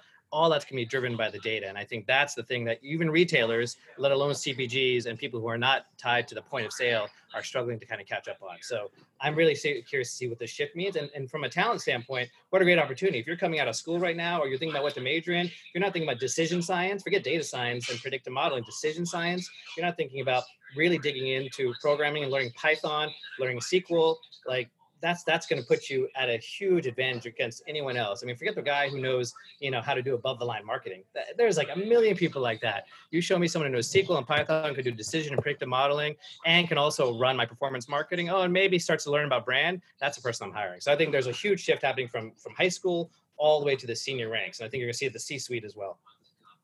Shane? I was reminded of that line from White Man Can't Jump when Rosie O'Donnell says to Billy Wu, says, Billy, I'm thirsty.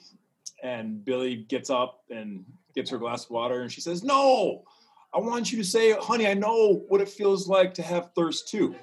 So that struck me when you said we need to hire people who care. Can we make people care? I know that sounds weird. Can we make people care? And can we make people authentically want to care instead of just checking that box? Yeah, Shane, I think about this all the time. And this is hard to judge, right? Because it's like if your heart's not hurting right now, if your stomach's not in knots thinking about this and how sad this is and what we need to do to fix this, how sad it's been for a long time, like that's got to come through in the interview. When you talk to someone, you got to see like that passion. They got to care about this topic and want to actually make an impact versus like, going through the academic, like I did this. No, I want to see fucking passion in you. I want to hear you swear. I want to hear you talk about this. Even if you're a straight white male, I don't care. Like have some passion and care about this, just like you might care about sustainability. How is that we can, and trust me, sustainability is really important, but this is human lives. We're talking about people here. Like we're talking about some shit that's been going on for so long. So to me, it's at that level, Shane. And I know, listen, I'm probably I'm probably, too much of an optimist. Maybe this isn't reality. It's just not the corporate world. I live in the corporate world. I get it. But I think we're at a point now where genuinely we have to change the way we think about hiring. And a Harvard Wharton degree is amazing. Don't get me wrong. That can't be the only thing anymore, right? We got to look at things. I think years of experience, people are Jackson, by the way, the data showed in practicality in the business world, it wasn't as great as people think. Yeah, but perception, Gary. Perception, though, right? There are still recruiters out there. Listen, perception is fucking exactly the point of what we're talking. I mean, we could that should be the T-shirt everybody wears if we want to get the right conversation going. Pro and con, perception is the entire situation. Yep. It's the most powerful currency in the world. Yeah. And I do think it's shifting. Like I see it, right? You guys probably see years of experience. I used to be like, oh, 30 years. This is the funniest one. Hey, we're looking for a CMO or a CEO, 30 years experience, deep D2C in analytics. I'm like, as if it doesn't even exist. Like, who are you getting? Please introduce me to this person, because I would love to talk to them for an hour, because I feel like I'm about to get rich talking to this person, because they knew this 30 years ago. Jackson, on that point, and obviously I launched the e-commerce wine business in 1996. So this conversation's, exciting for me, because I can in the way that COVID sped up DTC, which it clearly did, the behavior has shifted, period, end of story. What, people are saying 5, nobody's got the data on how many years or what have you, but it's shifted it. Do you view the Black Lives Matter scenario that we're all living through right now also speeding up the process of us having a healthier conversation around race in this country? God, man, I hope so. Just like the Me Too movement in some ways, but it's also very different. I do hope so, Gary. I mean, I posted about this the other day. It's June, right? And it is the topic. The question will be, are we going to hold each other accountable? Are we going to hold each other in check? Am I going to hold myself accountable in September, in December, in June of next year, in 2022, 2023? That's the key. I see a lot of people posting a lot of great things. The key is, what's that foundational effort? And it's so nice to post something, but what are you doing? Sometimes I've seen some people doing things that aren't getting any press, right? They're not posting anything, but they're engaging on a very local level with local communities, organizations. We have a big engineering team. There's a great organization. There's, Girls Who Code. You guys know that great organization. There's also Black Girls Who Code. So like, how do we engage with communities like that to start recruiting and start sponsoring their events? So we open up the pipeline. How do we go to historical Black colleges to recruit from versus Harvard and Duke and Warren? Not to say you disregard them, but like, it's those systematic things, right? That I think will set the foundation. And it's on action. Back to me. And I think there's a lot of people, the biggest breakthrough for me is fuck. And I really started having the seed 18 months ago, and we changed some things. And now I'm really excited, because I'm like, fuck you to myself. I demonized quotas because I wanted the intent, because I'm so in love with intent. And now I've switched. You evolve. And I'm like, back to what you just said, we're doing a specific scholarship program for historically Black colleges for VaynerMedia, and I'm just mandating that. And that's just there's no other way to fix than to act. Yeah. And either you do it or you don't. You're seeing in sports, right? You're already starting to see some 4-star and 5-star athletes decommit from major programs and go to historical 100%. Black colleges. So like, the more that happens across the industries, across other verticals, like the more I'll make an impact. I'll tell you one thing too, that's kind of tough for me as a minority. I think also there's America's kind of created a little bit of a minority against minority. Like, there's a tension. There's always tension. 100%. People of color.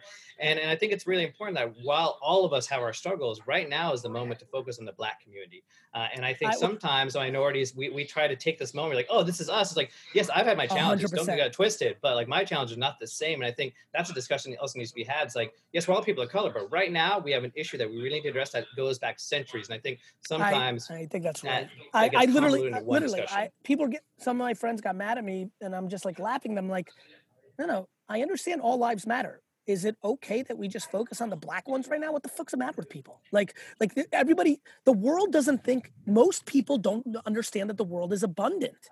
Yeah. Worrying about Black lives right now doesn't mean we don't worry about trans, or don't worry about, Muslim Americans, or don't worry about Jews, or don't worry about whites. Like, it doesn't mean that. Why is this such a fucking either or? And we need to be able to hold the capacity for those things. Yeah, and I think it starts with a general empathy, right? Real, genuine empathy and care for people. And if you don't have that, man, like, I don't know, man. I'm with you on that. So Jackson, is that what Shane, I apologize. I know I set it up normally as another question, but we're going to run out of time completely, and I want to get Daymond in here. So Jackson, thank you so much. Shane, can you please? Thank you, Gary. I got to say one thing to Shane, though. I got to say this. This is crazy. When I heard that you were hosting, I joined. So my team and I got together a 2K league right in the COVID, because we wanted to stay connected. and we set up teams, and you're legit on my starting five. And I saw yesterday that you're hosting. Like, you gotta be fucking kidding me. 12 people, and dude, you're averaging 12 and 10. I gotta say, so thank you. You're crushing it for me and my team. But what about that defense? What about that defense? Oh, dude, lockdown. I'm way better on 2K than I ever was in real life. That's the dirty secret about my. All right, let's move. Thank you. Thank you, Jackson. Thanks, Jackson. Well, our last guest, from humble beginnings to self-made millionaire with over $6 billion to date in global product sales and a starring role on ABC's newest business reality TV show, Shark Tank, Daymond John is the personification of the American dream. Set standards of excellence while expanding his interests in fashion, branding, marketing, consulting, entertainment, and beyond. This industry leader, best-selling author, and groundbreaking entrepreneurial expert has evolved into a highly sought-after business and motivational speaker. Welcome, Daymond. What's up, Shane? What's up, Gary? What's up, everybody? What's good, Daymond? It's really great to see you. Staying healthy? Staying healthy, trying. Up five, but not atrocious for COVID. I'm trying to keep it together. How are you? Yeah, all good. I'm up a couple of more than that. You know, my belly's going to be sitting over the table on Shark Tank. It's all good, you know? Talk to me what's on your mind. Give us a little 5 minutes on that, and then we'll get into a question or two. Yeah, I mean, I don't know. What topic you want to go on? You want to go on to COVID? You want to go on to Black Lives Matter? Whatever. Honestly, free for all. I think Entrepreneur shit, wherever you want to go. You know, I think Jackson said a lot of really strong and powerful things, you know, and I want to make sure that I think the Black Lives are around quite some time, but it's also going to find ways to be squashed as well. You know, a couple of stuff is going to be pulled down, maybe anti-mama will be changed and stuff like that. But if we don't create change from the ground level, and you know, it's funny. Robert Smith made a comment in a Forbes article. He said there's 4,700 banks out there. I think Black banks are only 21 of them, and the 4,700 banks in America, they control $20 billion in assets, and the African-American owned banks only control $5 billion in assets.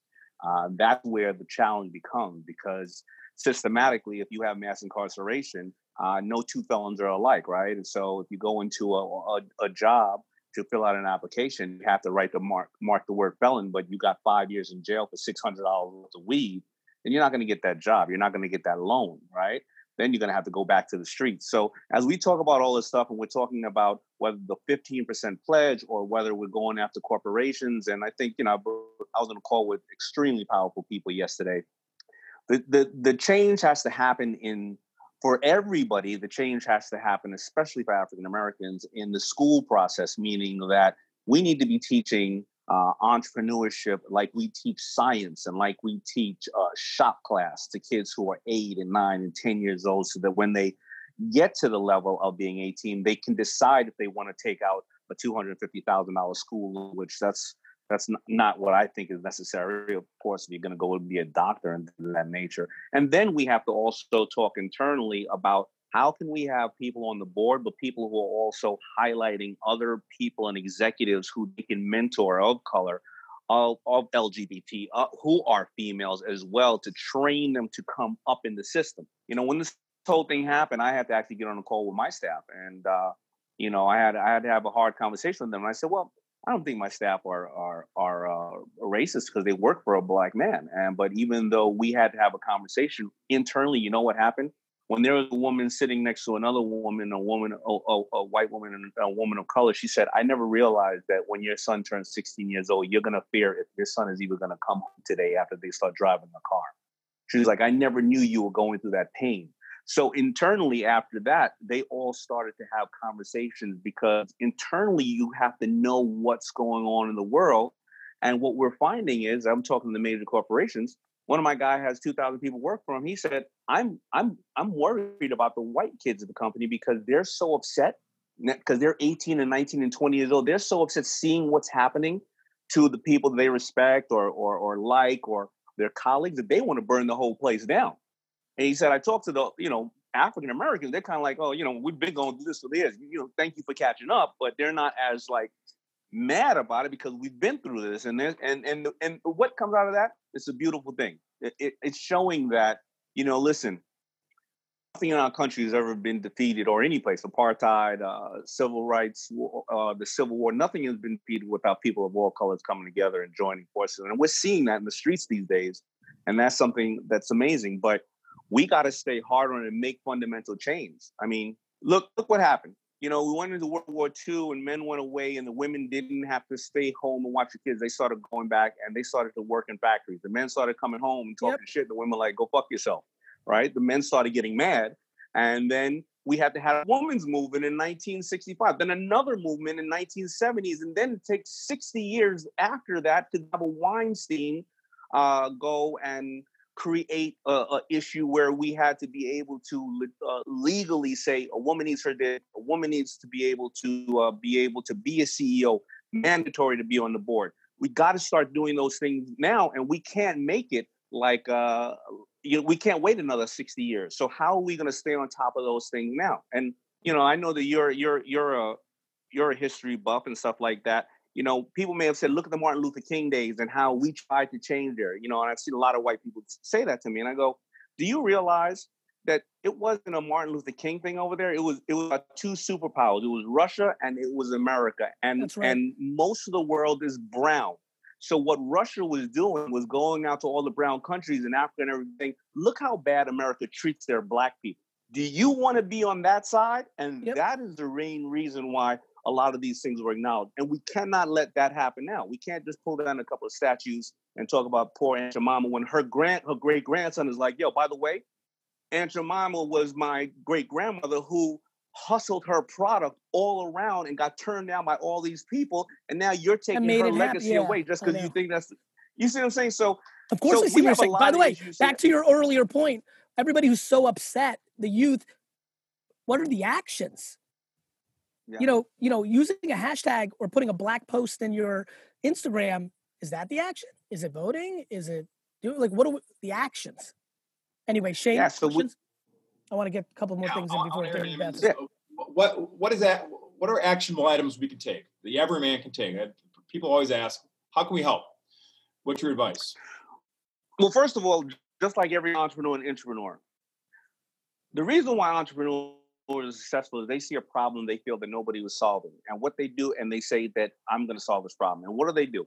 They identify the problem, then they do their homework on how they can attack it. And then they go and they take affordable steps and grab their resources around them to then slowly start attacking it. This is not going to be changed in 2 days or in 1 year. So what are your actual steps? I'm going to post something on one of my sites or something like that to give you actual stuff. But you can report into your local police station that they must wear body cams. A lot of them don't wear body cams. They were taking off body cams because the well-to-do in the area didn't like to go into court in a three-piece suit. And then a body cam shows them that they were drunk driving. They were stumbling all over the place. So that's why they generally took off body cams, because of the influential people. But now you can enforce that. You can also talk about mass incarceration and try not to support companies that do support private sector jails. Meaning, unfortunately, a lot of people are going to get upset, but Amazon does that. You can also educate yourself and go and look at Netflix 13 and various other things to understand why and what systematic racism is, so that you can see it when you are, and you can address it. You can write your congressman. You can do so many other things. And just so you know, what is mass incarceration? What's the advantage of that? You're the taxpayer. You're paying for it. Also, people are now incarcerated, and they're getting paid 18 cents an hour to work on products and to manufacture. That is modern day slavery.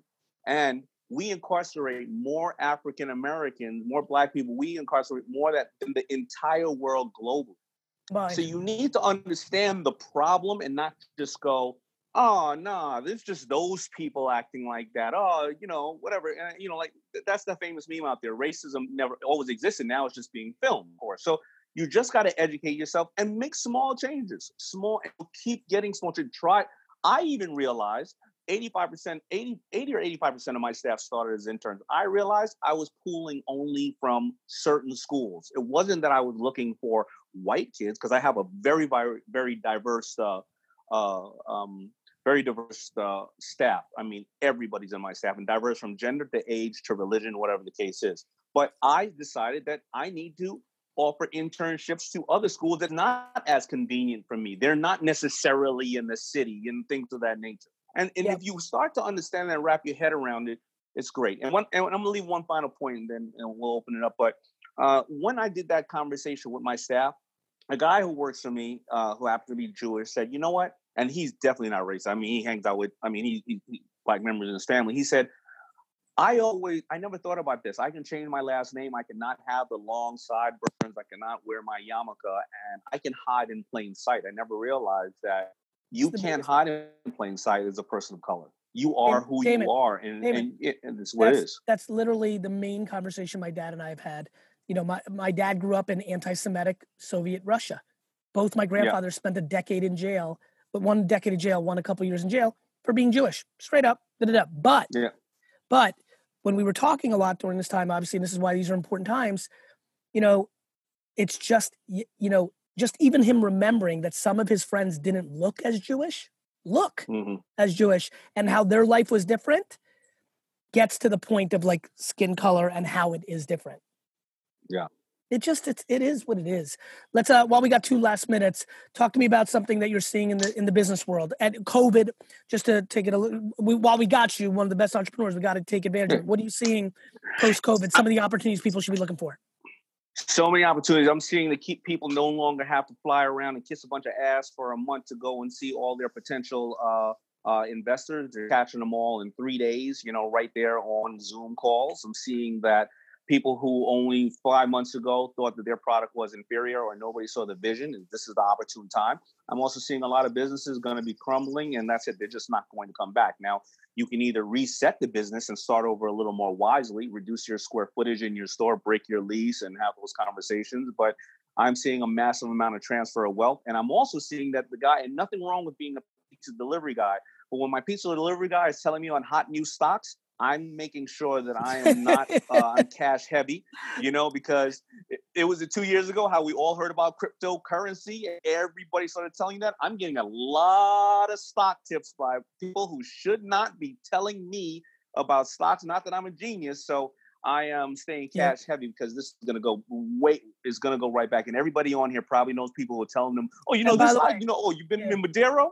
And by the way, when Daymond says cash heavy, Daymond's worked his face off for decades to get to a place where you know his cash is a little different, but on some real practical shit, that means sitting on $800 instead of buying something with it, like actually saving money. Actually, save money. Having $300 in your bank instead of being negative $130 on your credit card is a nice move. And so I think a lot of times when we have the luxury of having access to somebody like Daymond in this scenario, what we do is say, well, we don't have that kind of like, oh, easy for you, Daymond. No, it wasn't easy for Daymond. The way Daymond became Daymond is because he did it when it wasn't easy, and saving $50 and $100 really, really, really, really, really matters. I started Fubu with $80, and it was the $80 that I saved up. And it took me a month to save up that $80. That's a great way to end. Shane, you were an unbelievable, you know, I already knew what kind of all-time teammate you were, so I knew how this was going to go. I really appreciate you. Andrea, I'm sure you're going to jump in here maybe and wrap us up. But Shane, I just want to thank you from the bottom of my heart. And Daymond, thank you for being on. Thank you, guys. And thank you, Gary, for that recent, lob you gave me. Appreciate it. Got you, always. Wow, Shane, Gary, thanks to you and all the speakers. Just incredible to have real conversations that need to be had. We had just incredibly deep Shane, and a lot of love for everybody. Asia, let's talk. We're taking next week off for Marketing for the Now for the holidays, but we're going to be back with a double header. So please feel free to register once you sign off today, and take a peek at our social when we've got the registration links up. And don't forget to keep the conversation going on Twitter, #Marketing for the Now, and can't wait to see you on the next episode. Thanks so much. All right, episode's over. Like I said in the beginning, please leave a review and subscribe up on Apple. It would mean a lot to me. Thank you very much. Hey, podcast. Joe from Team Gary here. Today's highlighted review is Gratitude Society by KCAC. I've been listening to Gary for about a year, and man, that dude has helped me switch my mindset and perspective. He has gave me the courage to do things that I was afraid of, like quitting the job I hate. Gary, I would love to be a part of that show. I would love to call and ask some questions sometime. Thanks, Gary. Keep those reviews coming. We could highlight yours next.